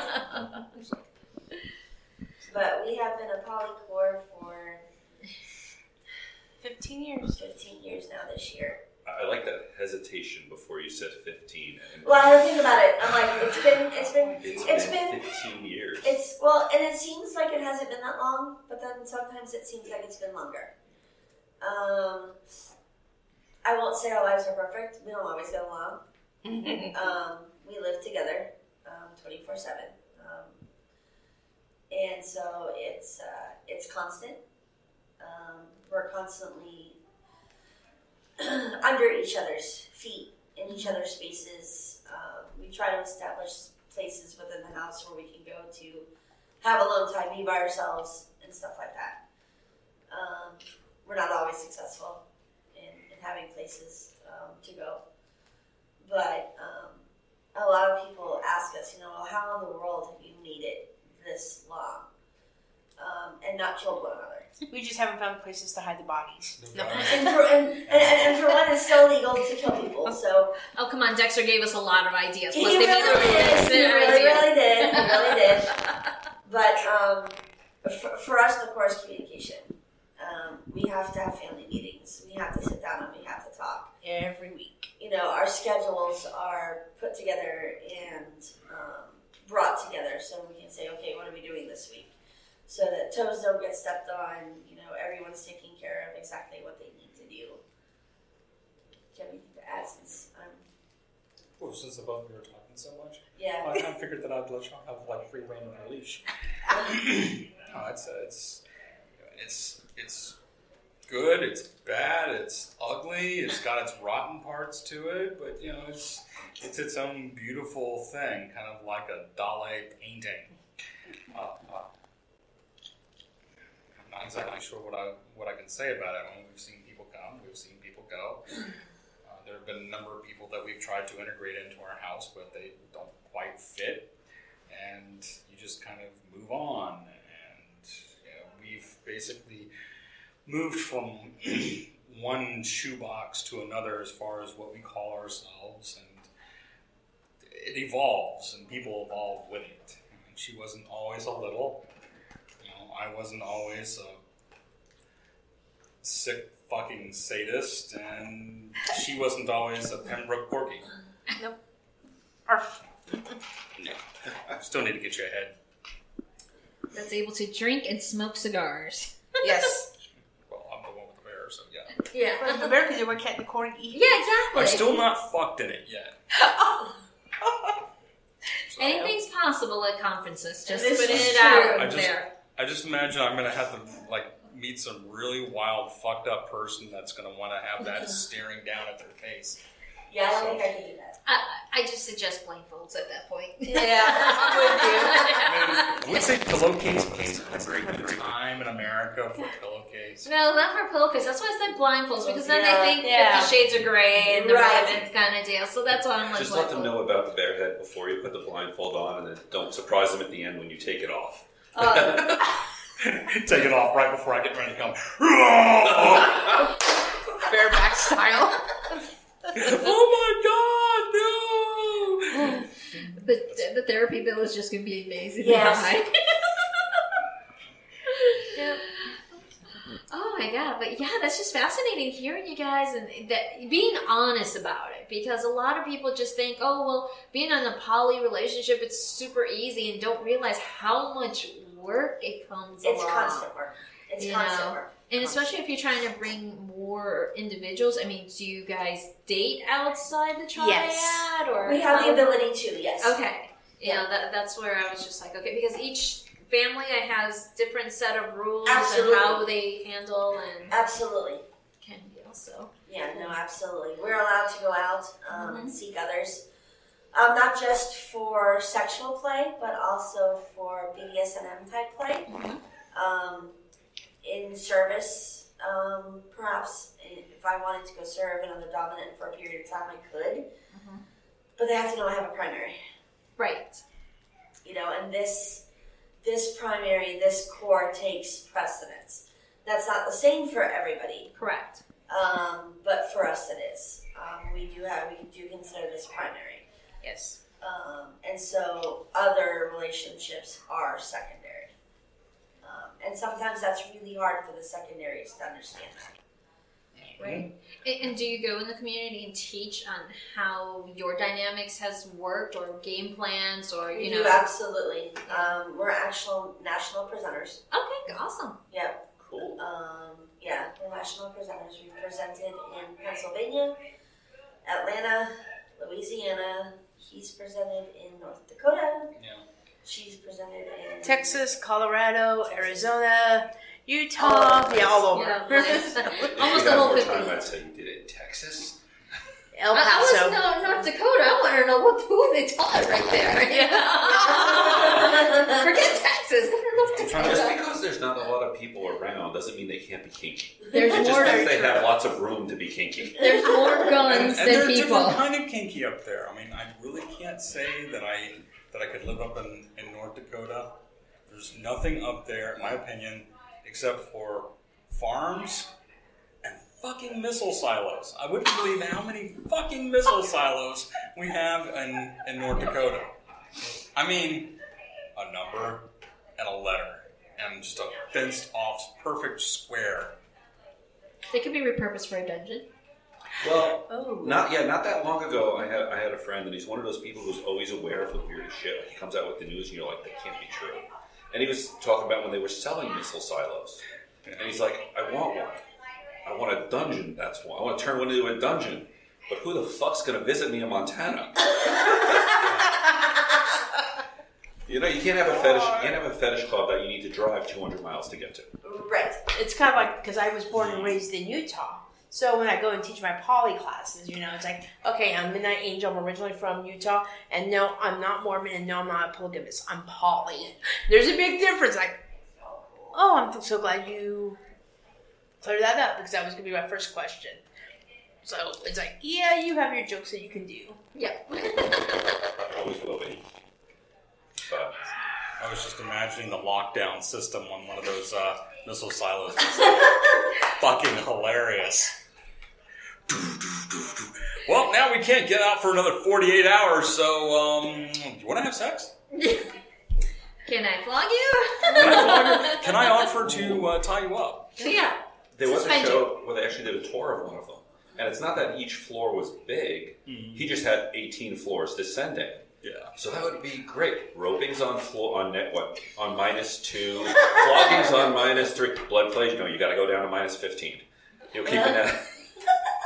And piss and scat, that's 18. one floor above the very bottom, because I still got to hose this shit out.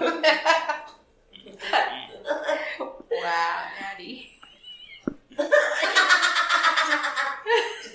Oh, did I catch you with your mouth open? And did not put anything in? Aww. Well, it's not that big. Not that kind of convention yet. Yet. It's only day 2. Well, in case people want to find out more about your family or what you're presenting and everything, how can they find you? Or is there a place for them to find you? Actually, there is. It's the website is houseofsynergy.com. So, or you can find us on FetLife under Midnight Angel, House of Synergy, M. Hirakata, and Little Lady Aliana. And synergy is actually spelled SINERGY. A little bit about aha. Little of Yeah. course. So You have to have that. it's SIN instead of WestYN. So we did change it. We like plays on words. Yeah, exactly. Totally love the interview. Thank you so very much for signing up, because I love teaching people that this all works, and just need to ask. And thank you very much for the Littles activities. It's just everyone was super excited, like even up to it and things. So you're doing a phenomenal job. Can't wait for next year. Thank you. Thanks you. everyone. Have Thank a good you. one. Bye. Wow, they make it sound like being in a DS triad polycule so easy, just the way describing it. Even though we know from experience it could be challenging as fuck. But some people make it work very well. And they make it very seamless. And it's awesome that they have that website, House of Synergy. It's awesome that Lady Midnight... Midnight Angel. A Midnight Angel, thank you. It's like, sorry, John has a show notes. I don't have anything. So just to remind you people. And I'm holding them hostage. Yes, it's like that, and he's holding my orgasms. That's for another podcast. There. But she is going to relinquish her title of Miss Florida Leather and Fetish Pride in November. So she's been honored and grateful, and she's looking forward to see who's the next one. So that could be our next possible event to attend there. I know it's coming up in November, so I know I said no more trips, but there's two that I really want to go. And You're an addict, admit it. Oh, I know I'm an addict, but these are events we haven't attended, okay? If it was something like Catalyst Con or... Oh, hold on. Wait, you're making me go to another event where I get to talk to open-minded, beautiful people and chat with them and hang with them and perhaps beat a few of them. Twist my arm a little more, sweetie. And go to a dungeon that you can actually have sex in, okay? One of the rare dungeon moments, okay? Because 99% of the time, most dungeons does not allow biological fluid exchanges, aka sexual fluids. So, yes, this is one of the rare times. Okay, anyways, we're digressing. But it was great to hear from a wonderful triad. Next up is Sun Dragon, and she's talking about the care and feeding of non-biological cocks. She got to present at FPE this year and got some pretty good reviews on her presentation. Yes, because she actually did a live demonstration, meaning the non-biological cock is one of those similar to the seminent that we just interviewed a couple of weeks ago, that it is a toy that ejaculates. Well, for her, it was more of an extension of her. Mm-hmm. That it wasn't just a toy, but it's something she made love with her partner and was therefore an extension of herself. So it was much more intimate for her. But let's go ahead and listen in on her story. Mm-hmm. Hey everyone, it's Angelique Luna here at Florida Power Exchange with Living a Sex Positive Life with my co-host, and I'm trying to figure out now because every time we do this, it's a different name, John C. Luna. I'm just going to say hi. This time. This time, yeah. I better be careful. It's like Dungeon Plays in a couple hours. So. And we're here with our next guest, Sun Dragon. Welcome. Thank you. Tell us a little bit about yourself there. So I am a sex educator and a relationship coach. I'm currently getting my degree in psychology with a focus on human sexuality and gender studies. I used to be a technology consultant, and then I decided that I wanted to do something that I thought was more meaningful to people's lives. And I think that's probably what I find most rewarding about teaching is when people come to me after the class or even weeks or months later and they talk to me about how their relationship or their sex life or their life in general is doing better as a result of something that I was able to share with them. Oh, that's fantastic. Always making a difference, especially in the bedroom, is well needed in this world. Especially here in the Bible Belt, just saying. So you did a presentation. Did you want to talk about your presentation here at Florida Power Exchange? Because we've heard rave reviews about it. Thank you. So this was actually one of my new classes. Most of my classes focus on communication skills and orgasms, which are one of my favorite topics. Very mandatory. Well, people really like learning about how to think yourself to orgasm and just get really creative with what you can do while you're connecting to other people. But this event, I was teaching a class called The Care and Feeding of Non-Biological Cocks. It was really tough to find a name for that class that I didn't want people, we're talking about cocks, but I didn't want people to think that we're talking about, how to give your boyfriend a blowjob, which is also a great topic, but not what our focus was. So we were talking about what is the difference between just having a toy or strap-on and having something that you think of as your cock or your penis or part of your body. What makes a strap-on real, what makes a cock real. We talked a little bit about gear and how do you bond with it, a little bit about psychology, the neurobiology of how we perceive sensation and how we can generate sensation, and then some of the energy elements of that and how you can, if you're an energy-aware person, if you use that as part of your sexual play, how do you bring your cock into the picture? It was an hour and a half. We covered a lot of stuff. Yes, I know. It was like we were talking, and it was just fantastic. And also, energy play came into discussion. Yes. How do you incorporate that? Yeah, because that's something still learning. Because people hear tantra sex, then they hear energy play. So please explain more from your point of view. Sure. So some people have a hard time with the concept of energy. They're not really sure what it means, especially people who are very much identify with science and the idea of everything has to be precise and measurable. So interestingly enough, science has started measuring energy, and we have a lot of scientific evidence that supports how energy works. For example, when people touch each other, they synchronize. You can see in scans that the wavelengths in their brain synchronize.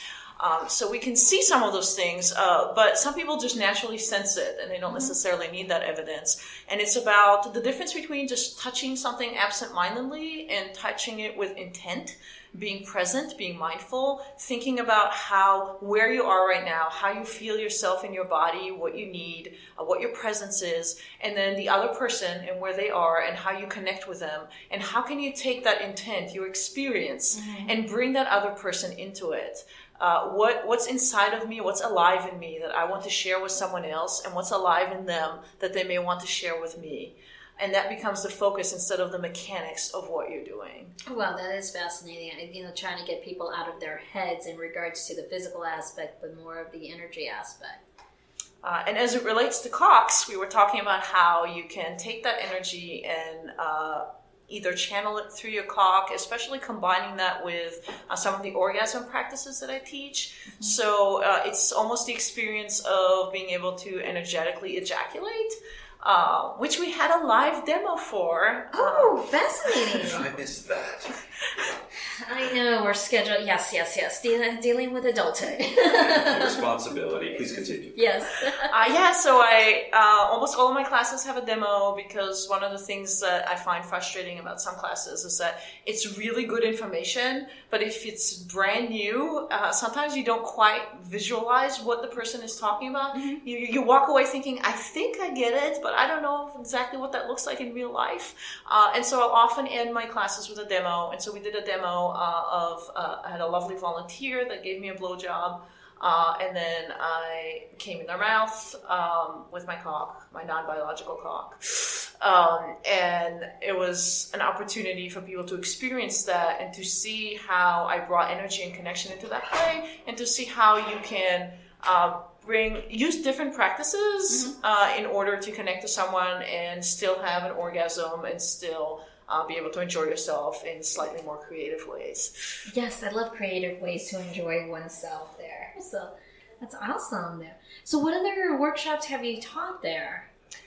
So I teach a set of communication skills related workshops. Some of it is based on nonviolent communication by Marshall Rosenberg, which I highly recommend.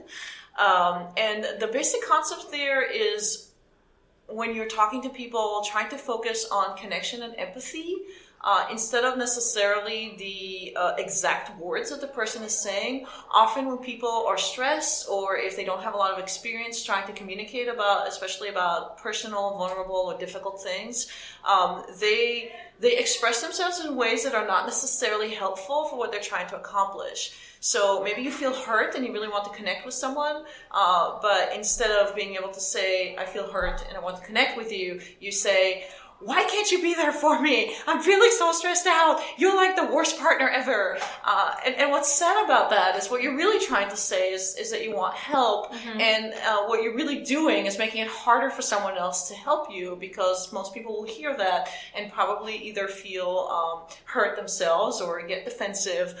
And so I talk a lot about how can you reframe listening to people, and how do you reframe the purpose of conversations, and how can you do that work with yourself. So how can I just within myself learn to translate myself into language that is more likely to allow other people to be able to hear me and want to connect with me, and then actually being able to address the needs that are behind that stress.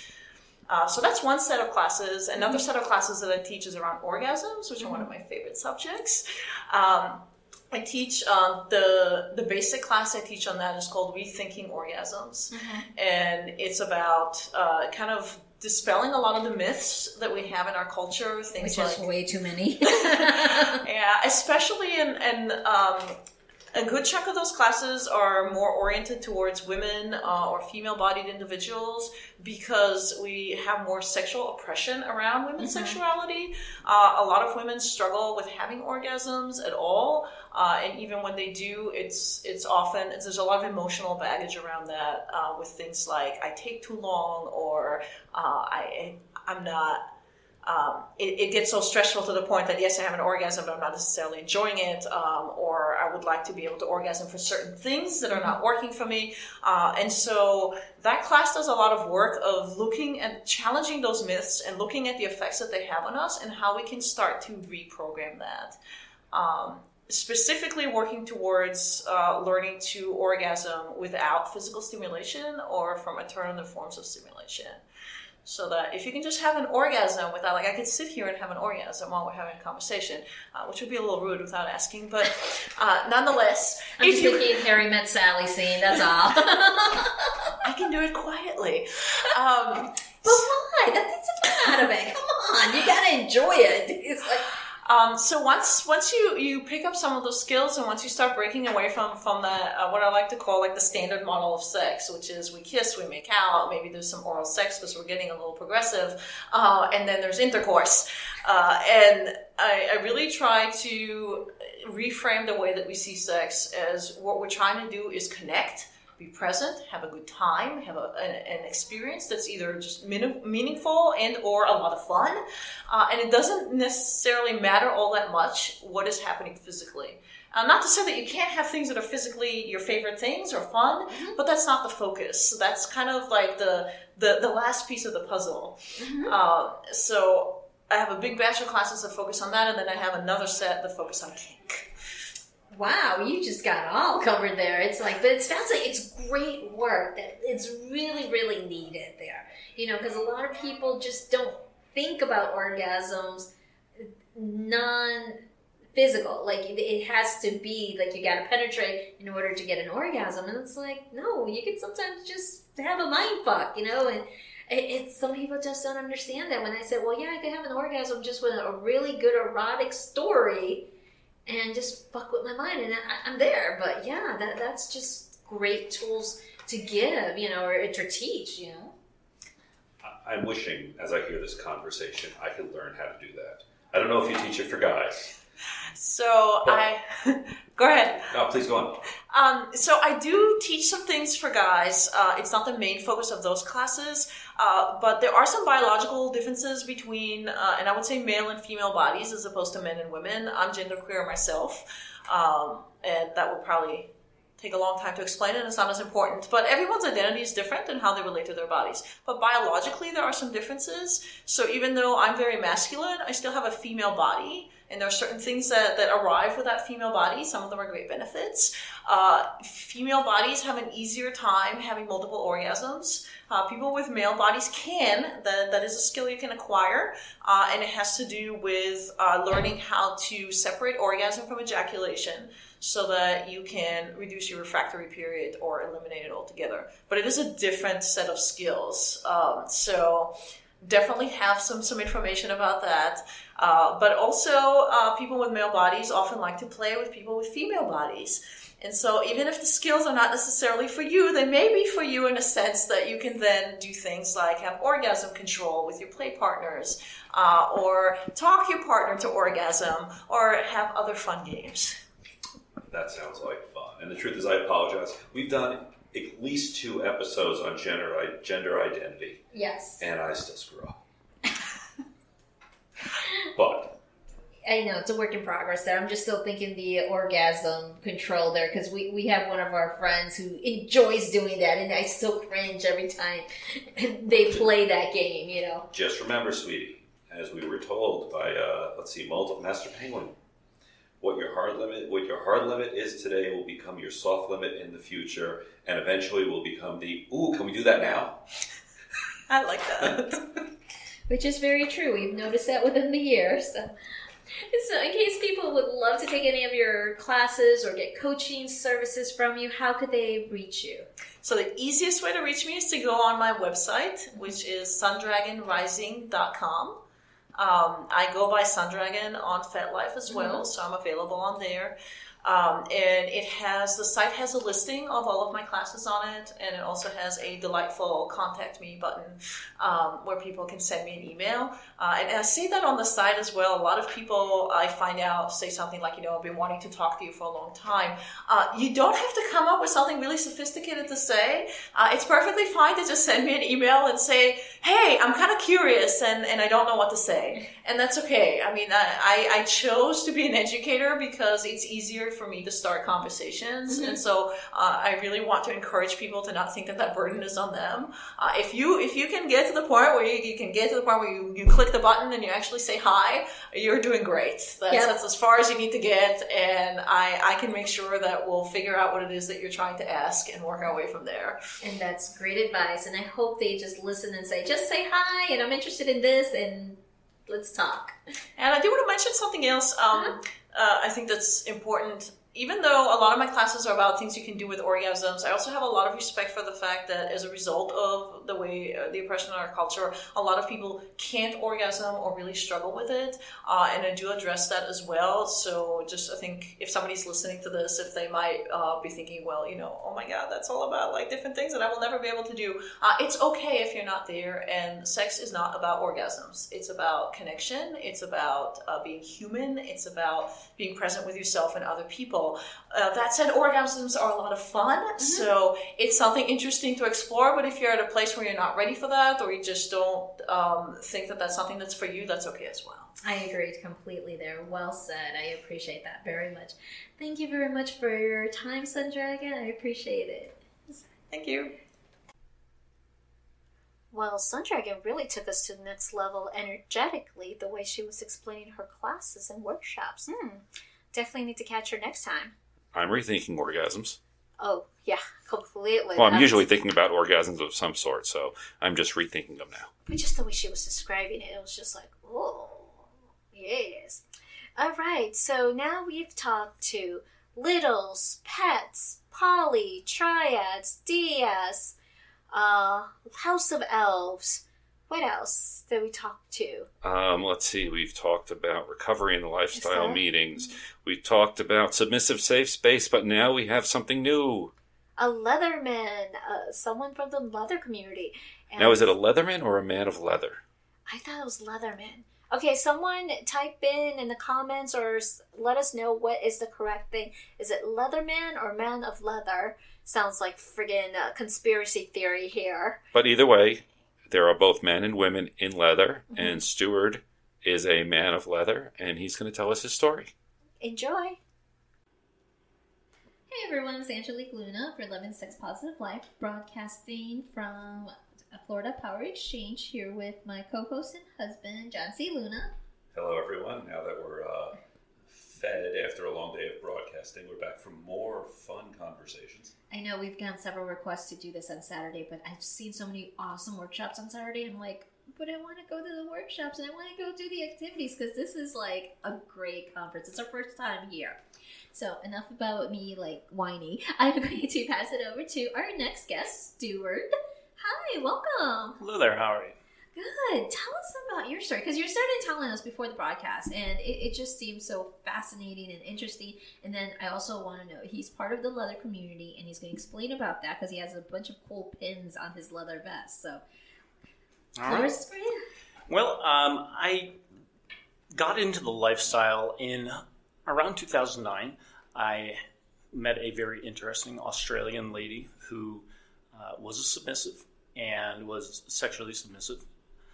And she saw something in me, and she drew out the dominant side of me, which was led to I speak English well, led to several amazing months because there was not part of her vocabulary.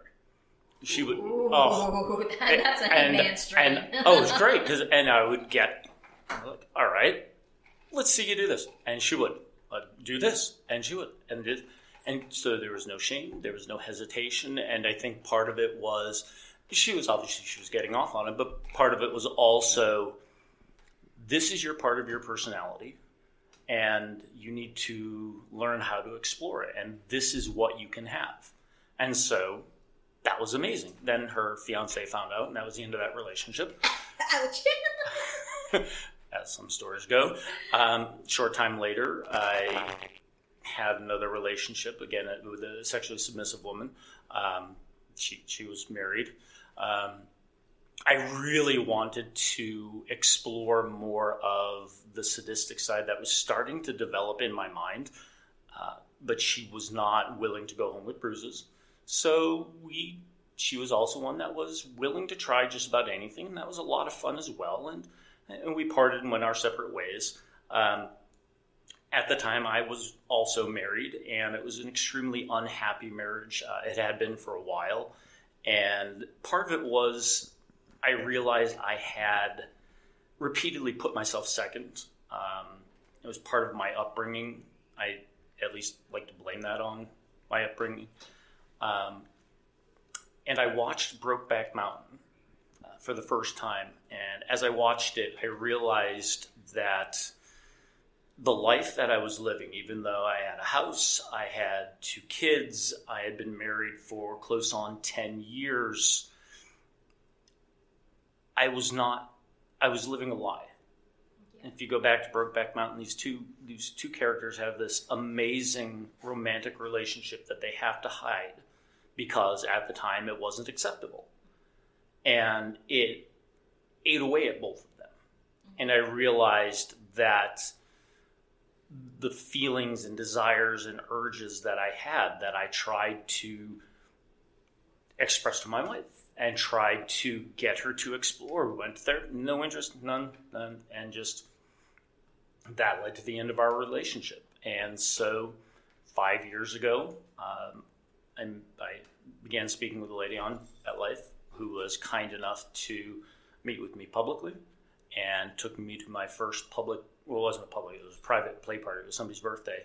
And walked into the dungeon and half-naked people, whips, screams, crying, sweat, and it was like a wave washed over me that I'm finally home.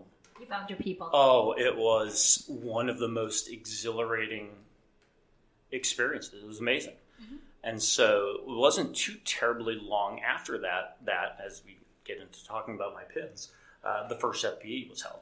Okay. And so that was my first convention. I've been to all 5 FPEs. I've been to Beyond Leather twice. I went to the 10-year one this year and 2 years back to the 8th-year one. I've been to a number of other, not necessarily conventions, but kinky campout type of things. Mm-hmm. I've been to FetCon. And as you said, I am part of the leather community, a subset within a subset within a subset. And I find that side of my life I've grown more into that over the last maybe 2 years. I'm very lucky to have some very good friends that are deep into the leather community, that understand it a great deal. They would say they haven't mentored me, but they've given me the guidance I needed to figure things out on my own. And going on with some other things that I've been doing in my life, it's given me a tremendous sense of direction, a tremendous sense of the goals I need to have in my life, so that it's not just me being me. It's a matter of there's a community out here for me to serve. And I serve not just the BDSM community. I serve my local community and other means. So walking the leather path for me is not just serving the kink community. It is helping anyone that I can. Absolutely, yeah. We've noticed that with the community, just within everyone helping each other. Like one of our persons said, other houses helping the House of Elves, giving the supplies, even the supplies for the Littles activities, everything. It's just all, surprisingly with society, like shunning us and saying, oh, you guys don't know what you're doing, you're domestic violence. And I'm like, dude, have you really come in and talk with us? I mean, because it is all about community. It is about, supporting each other there. Yeah, I definitely have never encountered a group of people that are more caring, more giving, where respect is held in such high regard, where integrity is held in such high regard as it is within this community. As with any group, there are going to be outliers. There are going to be the people that are new that haven't figured things out yet. There are going to be assholes. There's the bell curve.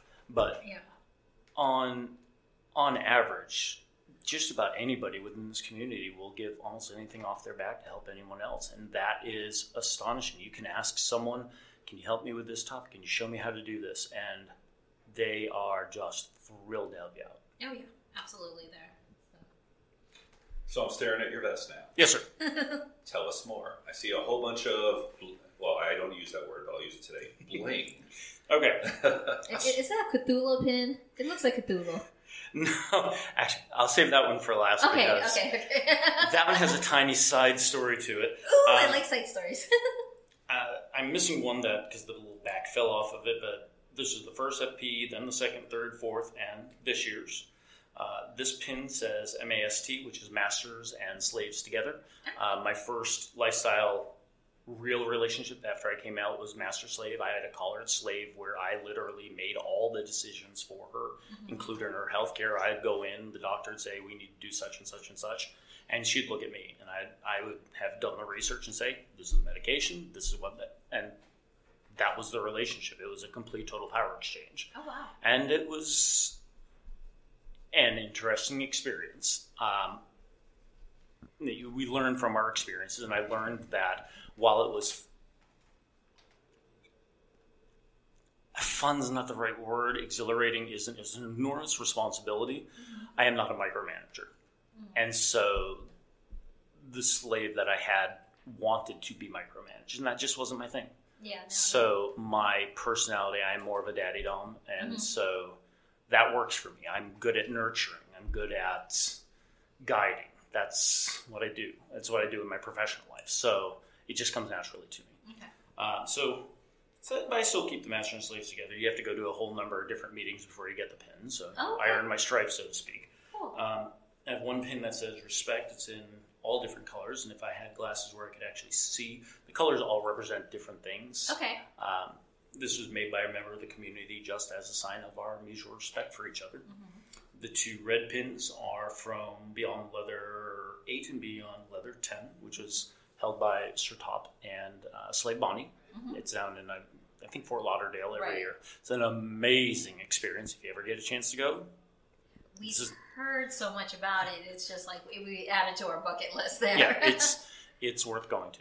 You think that you get a lot from here, you'll get a lot from there. Okay. And it's very different types of classes too. So, and the last pin, I have two vests. One that I wear publicly. I wear it in my everyday work life. I wear my leather boots. I wear my leather belt. I wear my leather vest to work every day because that is who I am.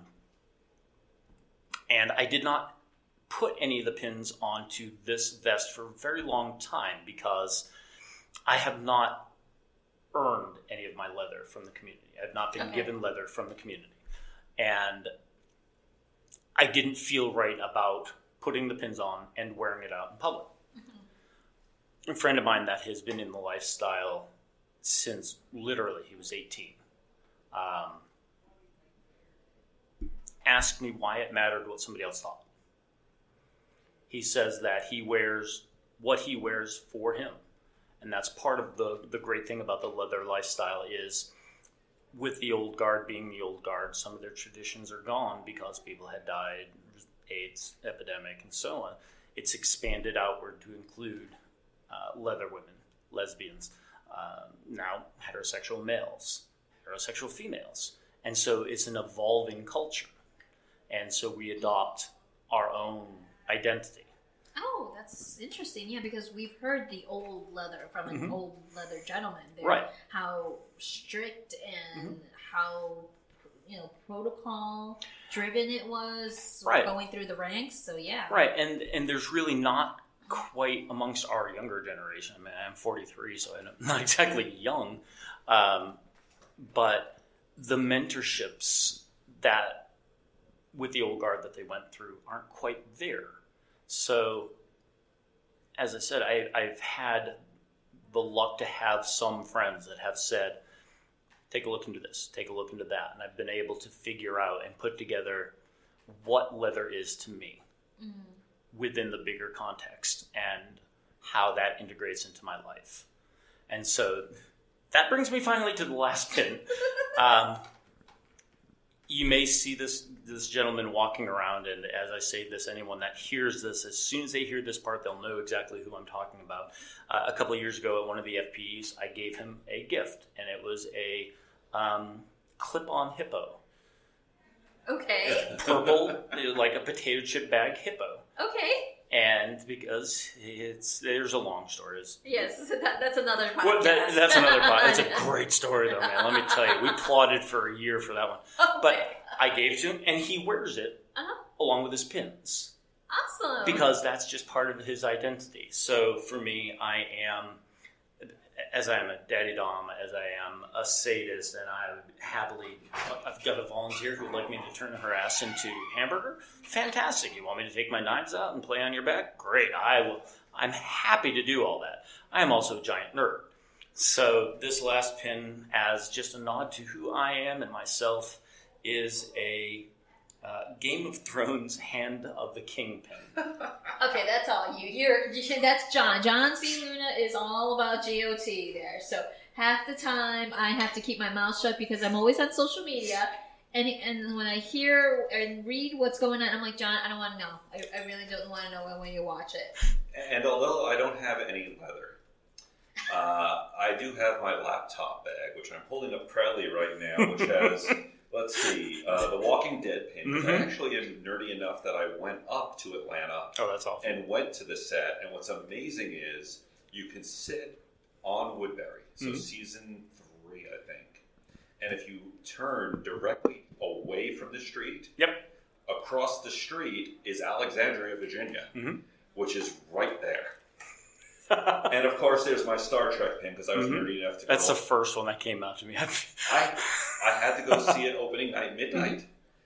And let's see what else. Well, that's also combined with, let's see, Roswell, Think Geek, I love kinky people, and I love anal sex. So I got the nice grouping of it. I definitely have to take them all off. Very nice and diverse. Yes. Otherwise, I would never teach them anything except these are what the pins mean. Yeah, exactly. Some days that's appropriate. Not to say the younger generation doesn't sometimes need that education. I'm just not doing that education on campus. I'll come to the convention. But yet you scare them in class because you know about that? Yes, we've had we have the internet. I teach 18 to 30-year-olds, and if you know the words to listen for, you realize exactly how many of them are in the kinky community and what they're doing tonight, but they don't think anyone's listening. But we are. Oh, it's fun. One of my most favorite games is Spot the People Pleaser and try to figure out the submissive and masochists to be. I'll ask for volunteers in whatever I'm doing, and occasionally it'll involve rope, or occasionally involve some kind of shackles, and they'll shackle themselves or tie themselves together and be like, "Oh, look at this is great." And I'm like, I was right. Sounds like a betting pool right there. Oh, it's fantastic. It's just, I enjoy it. We call it mind fucking. I enjoy messing with people's heads.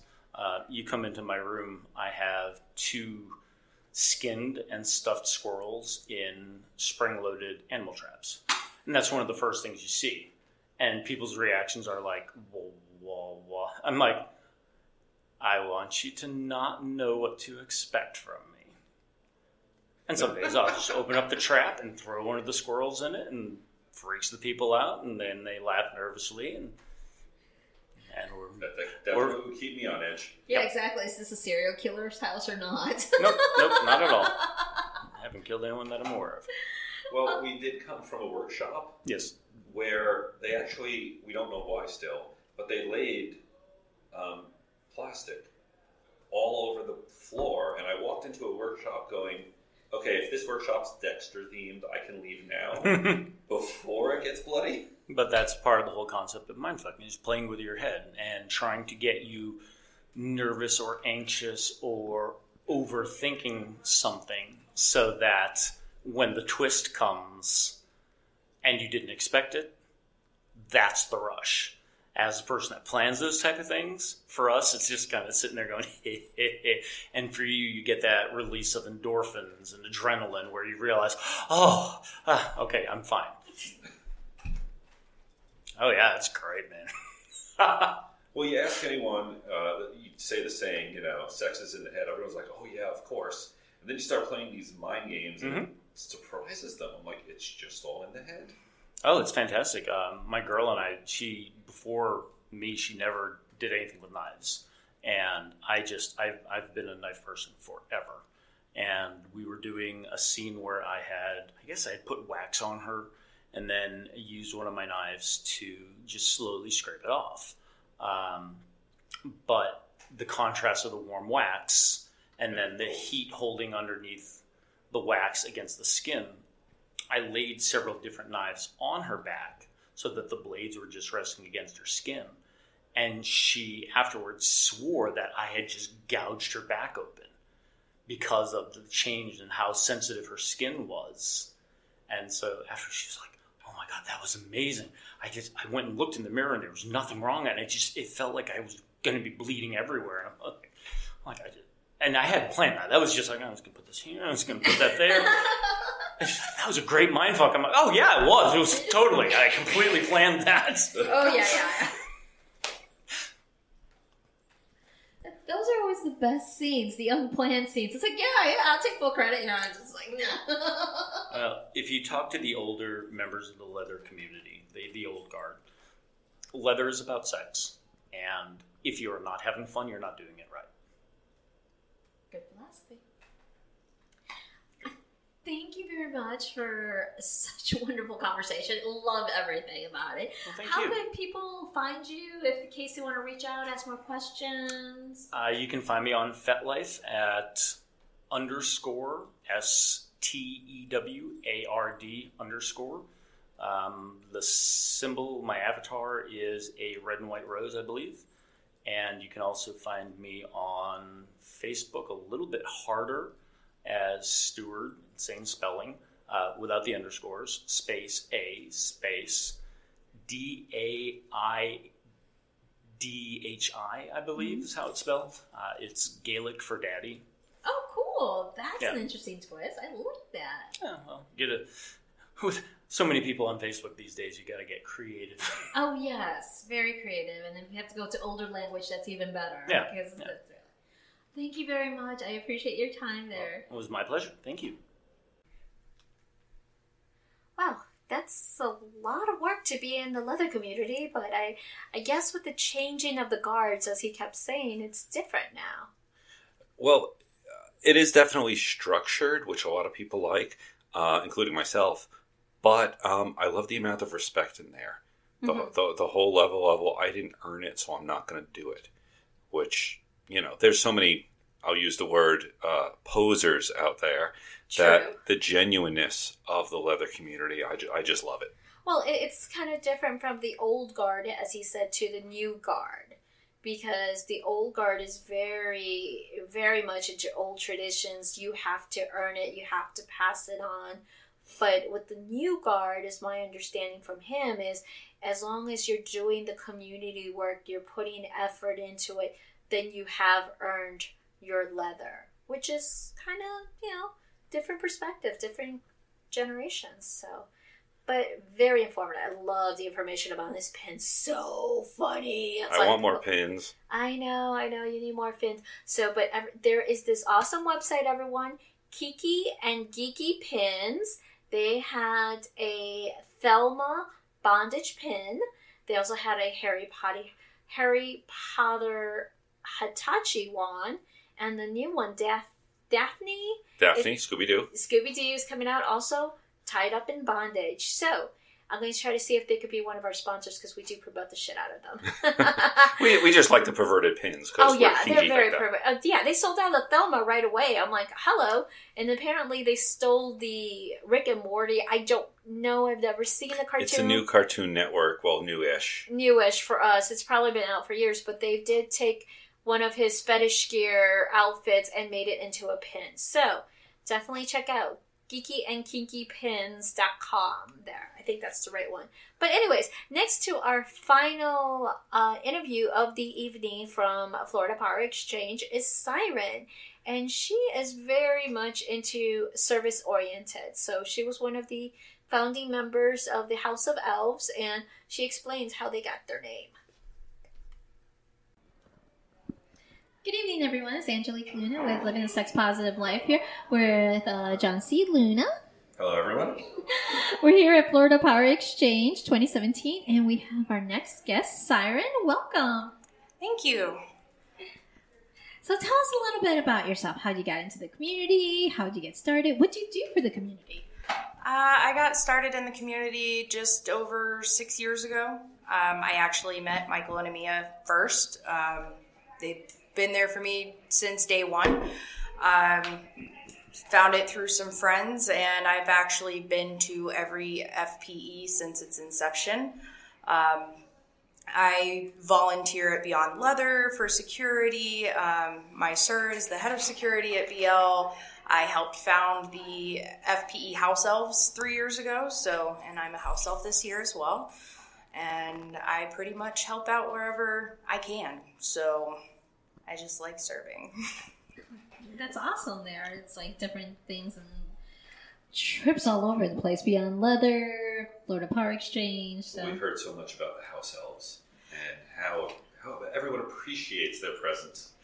It's been great seeing it grow. I helped found it 3 years ago, and then the torch was passed the next year. I had some stuff in my personal life that kind of prevented me from taking on too much responsibility last year. So it's been really cool to see it grow into what it is now. And I started out with like somewhere between 4 and 7 elves my first year. And Amia came to me and said, I've got this idea. I saw it at another event where there's just a small group of people that are in service to the event and the attendees. And I'd really like to do something like that. So I started putting together bags with different odds and ends in it and had a naming contest, and they won free tickets for naming, and FB House Elves stuck. And that first year at Town Council, I gave all of my elves a sock and said, here, you're free.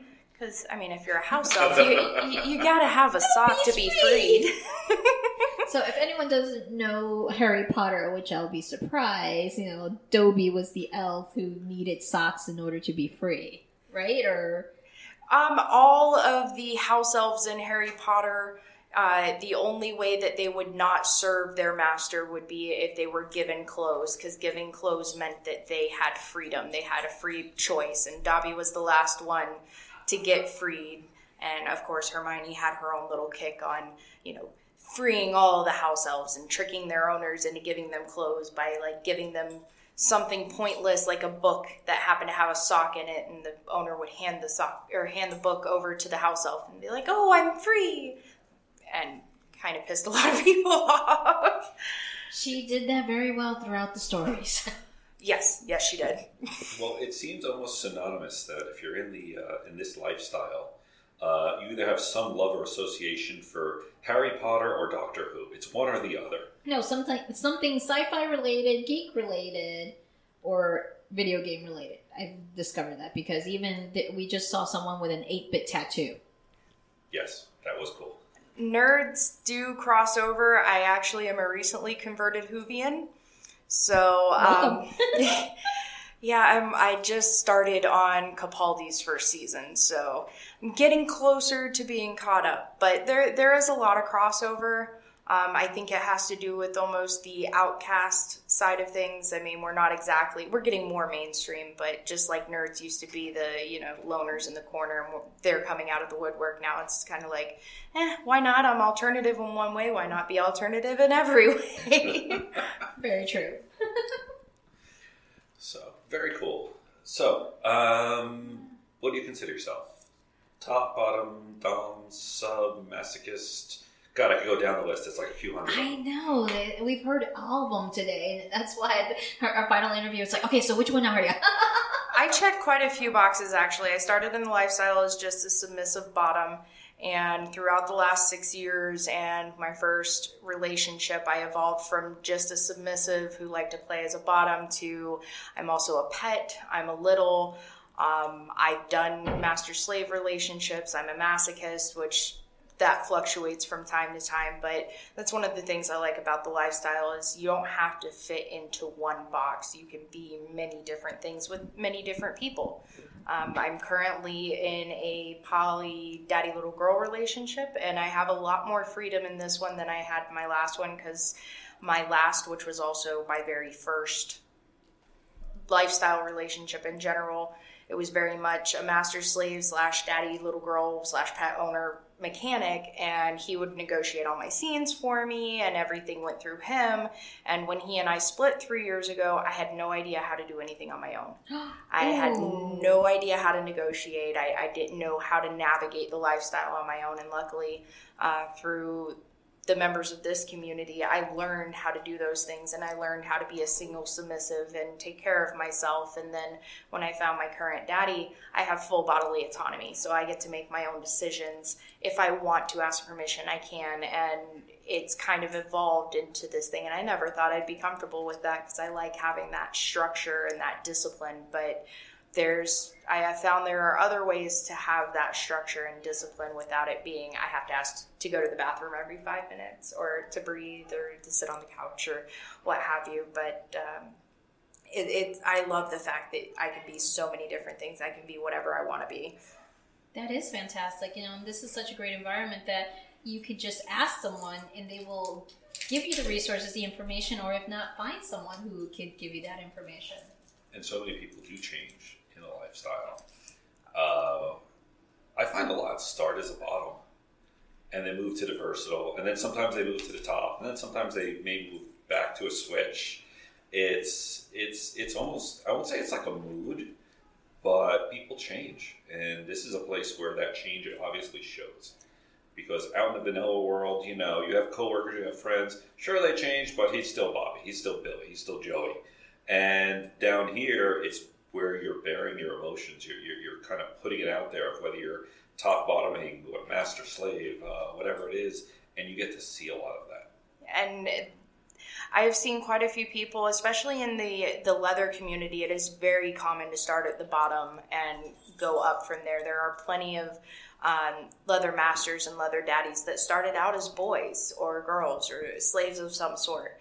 I myself will never be anything on what we call the left side of the slash. I will never be a D-type at top. I mean, I can top in some things like fire cupping, but it takes a lot of mental preparation to frame it in my mind as a service. I don't have a dominant bone in my body. I mean, at all. Which, of course, leaves me open for some jokes, like, yeah, I got a dominant bone. Yeah. But I don't have the ability to take control. Unless, like, I'm working or something like that.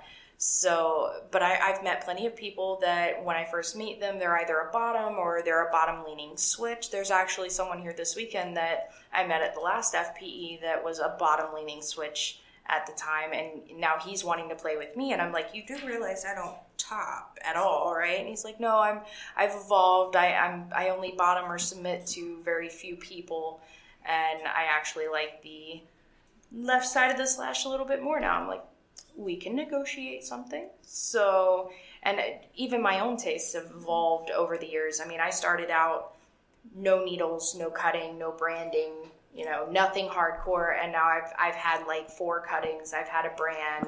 I've done cell popping. I've done up to, I think my total so far is up to 68 needles at one time. And it's gone up from there, and learning to cope with different forms of pain and how to translate that painful experience into something that's actually pleasurable, and breathing through it was just an amazing epiphany for me, and was able to allow me to push my limits a little bit more. Sounds like Master Penguin's theory. Yeah, we already went over that one.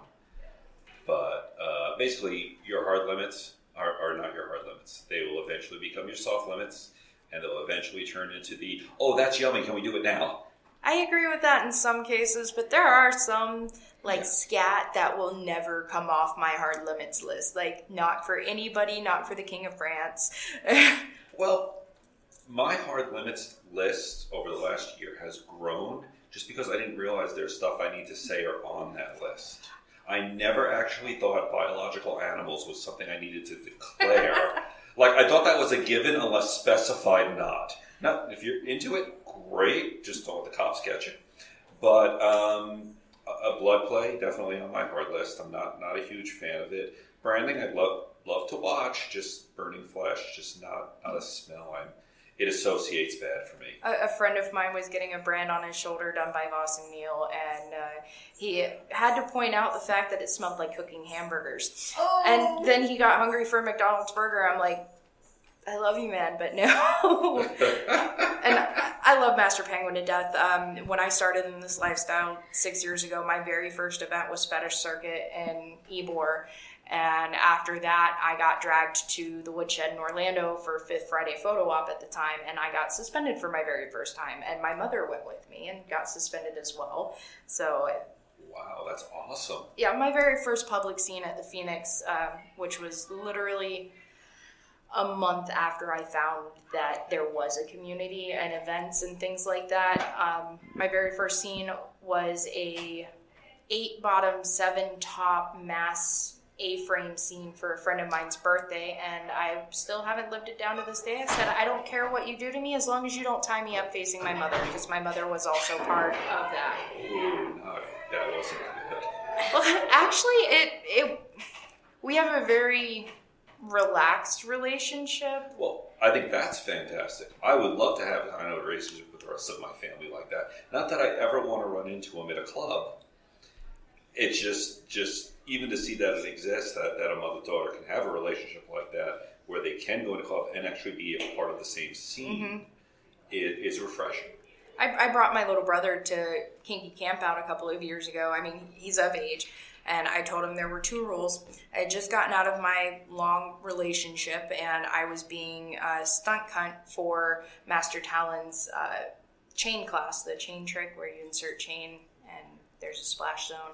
And it became subtitled Intro to Siren's Vagina. And so when I brought my brother with me, I said, there's 2 rules. You're not allowed to go to the chain class, and you are not allowed to walk around naked like the rest of us do. So he kept 2 of those rules until the very last day. It was a couple hours before we were supposed to leave, and he goes trotting past me with his towel over his shoulder in just the right way to cover everything, and boots. Nothing else. I'm like, really, dude? Just remember, I know where you live. And I've actually met a few other mother-daughter pairs or brother-sister pairs. My sister, my daddy's wife, her brother and his girlfriend are here, and it's really cool to see other people that have similar relationships with their family that I do, because a lot of people I've explained that to, and they're like, oh my God, I couldn't even imagine my mother ever even having sex. Like, yes, I know I was born, but just to me, it was an immaculate conception. They never had sex. I don't know what the hell you're talking about. So it's been interesting. I think it's sad that that's probably nationwide is closer to the norm than not. Agreed. Most people don't even want to acknowledge the fact that their parents are sexual human beings. I mean, I've had that thought with my grandparents, because my grandparents are very loving, touchy-feely people. But in this community, it doesn't seem like... I don't want to say there's nothing off limits, but there are much less limits when it comes to people that are coming to events or what they're doing at events. I mean, I don't know what's going to happen this year in the dungeons and things like that, but I've seen some stuff that's just like, wow, I never thought of using a jalapeno for that, or, just random things. And you were talking about adding things to your limits list because you didn't know that they needed to be specified. There's a reason why head shaving is on my hard limits list, because I know people that have had to go through that. But I also live by the philosophy when I'm negotiating scenes, instead of an exclusionary frame, it's inclusive instead. So yes, you can do this, and that. If we didn't talk about it, no, you can't do it. Mm-hmm. That way you don't have to think to yourself, well, did I remember to tell them not to break any bones or shave my eyebrows off or throw a guinea pig on me? I mean, it gets a little bit ridiculous sometimes. Well, there needs to be, and there are classes on negotiating for both tops and bottoms, because I've heard negotiation that literally lasted 30 seconds and they walked into the other room like, oh, that's not going to work out well. And I've heard some, I can call them masters, go into negotiation and they just coming up with questions, and I wanted to interrupt them and go, can you slow down? I need to write this down. I'm taking notes. Because it was just that good to where he went over, are you allergic to anything? Is there any trauma I need to know about? Do you have any triggers? I mean, just went through the whole list of everything, and I thought it was going to be a fairly intense scene. He's like, no, this is all the questions I always ask, and they were just doing roping.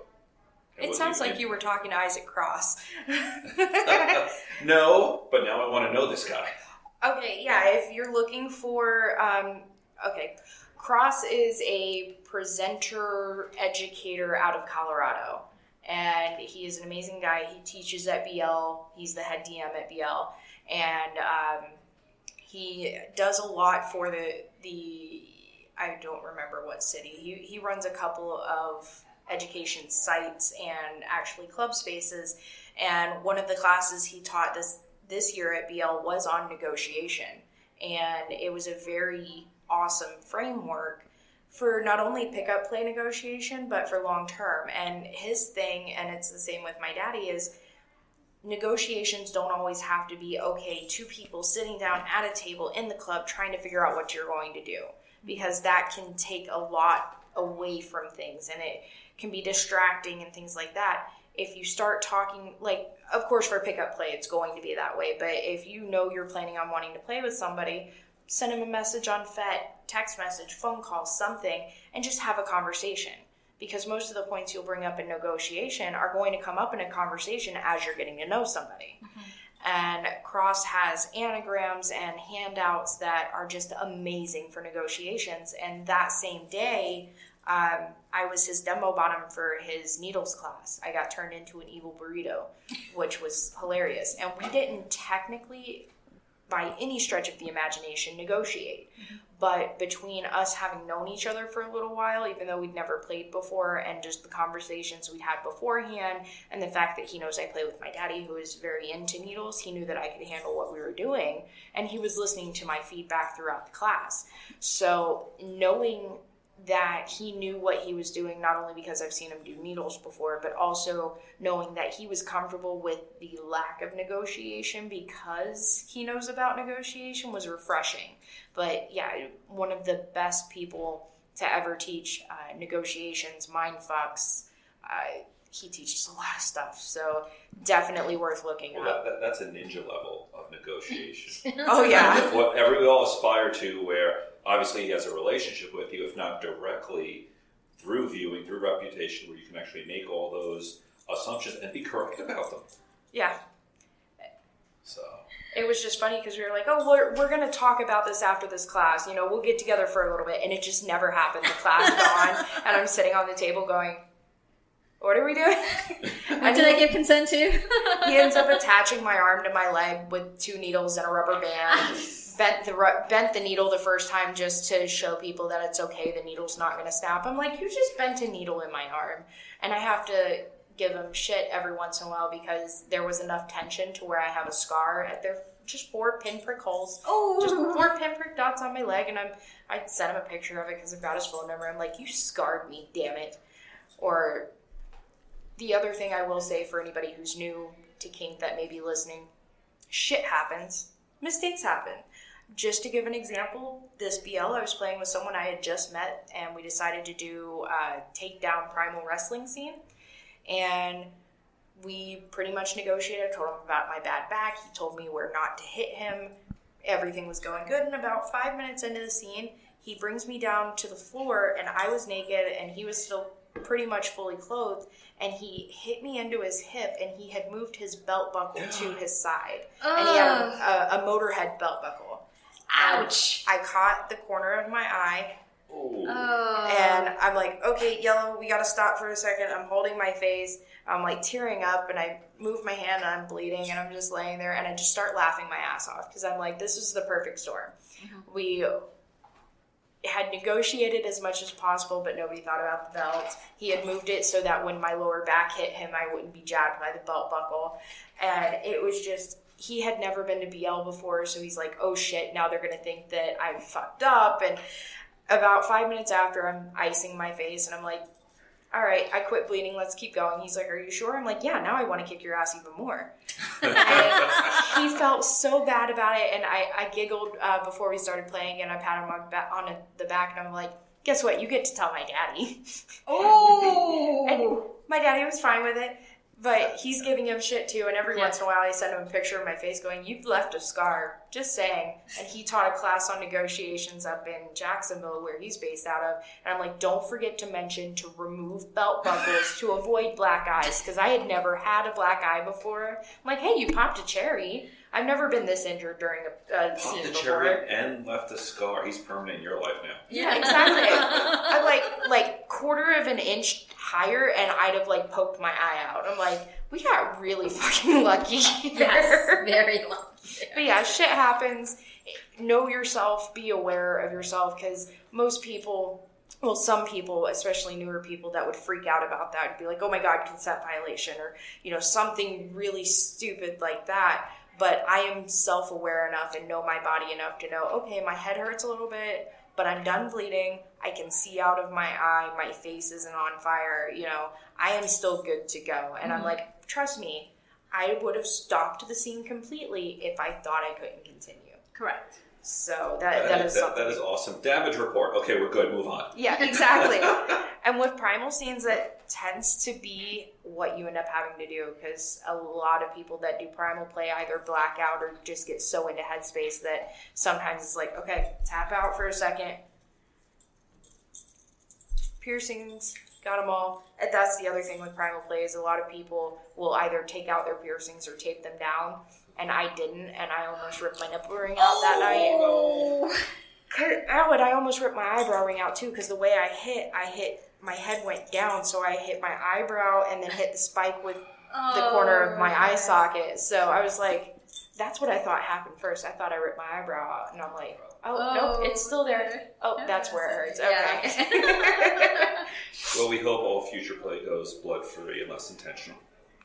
But thank you very much for your time and sharing your experiences with us. It has definitely been my pleasure, and I hope that it helps somebody. This whole podcast, I'm glad you guys are able to do this. This is really cool. Well, thank you. In case people want to reach out to you, how could they find you, or do you have other resources? Or you can find me on FetLife, Siren_JBX. I'm on the Florida Power Exchange page. I'm on a bunch of different people's pages. FET is going to be your best resource to find pretty much anything. The discussion groups there are amazing. That's how I got started originally.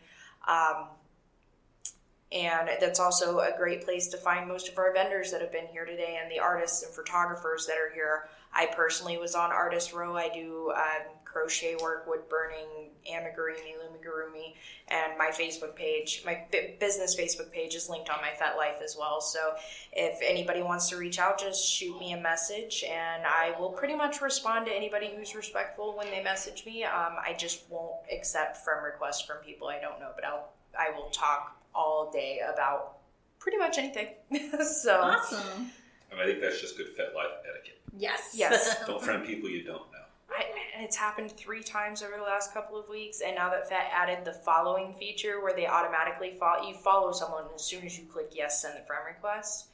And well, actually, now you can follow someone without friending them.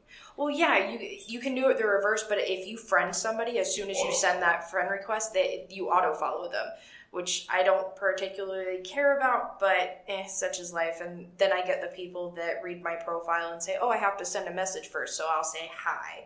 Like, one word doesn't count. Exactly. It's not a message. Oh, I just wanted to introduce myself. Hi. Saying hi does not introduce yourself. Just reminds me of Stitch. Hi.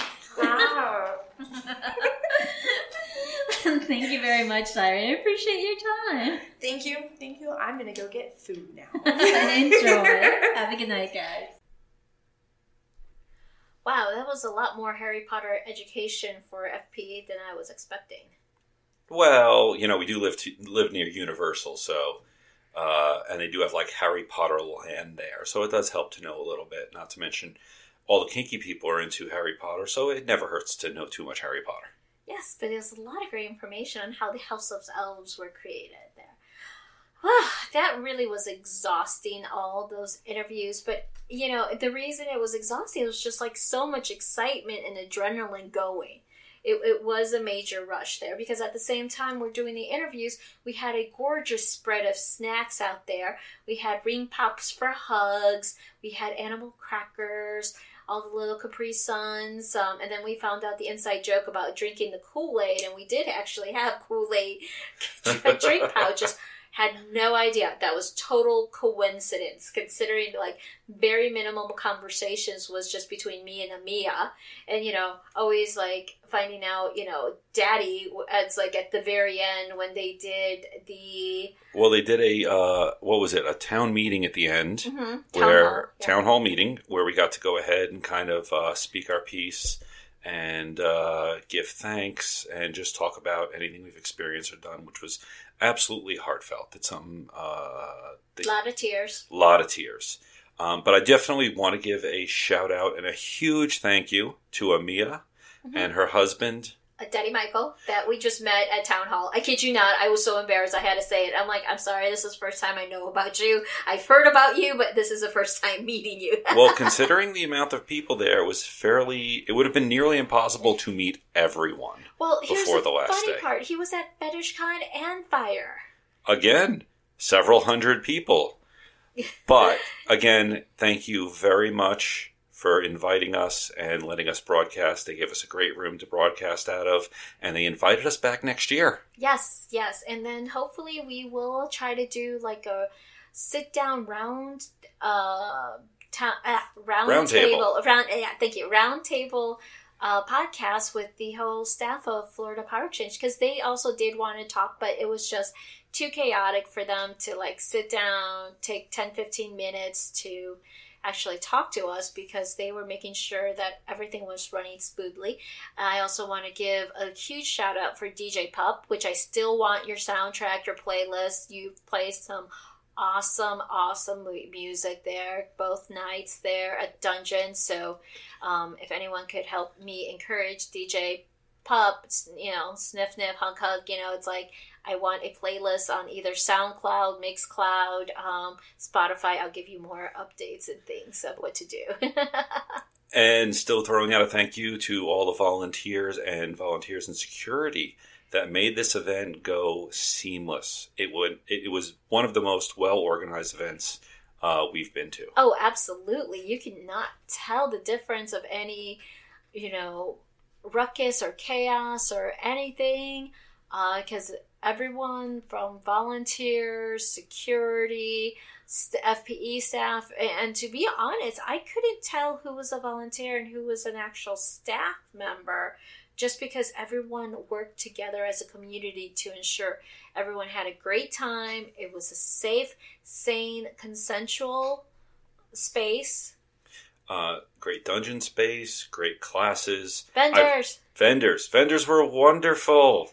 Yes. Too bad it was our last conference and we were money tapped out. I know. I will say, my next conference, I'm going to get a kilt.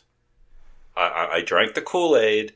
I've been to enough. I have enough. I'm going to do it. I'm going to get the kilt. Not a skirt, a kilt.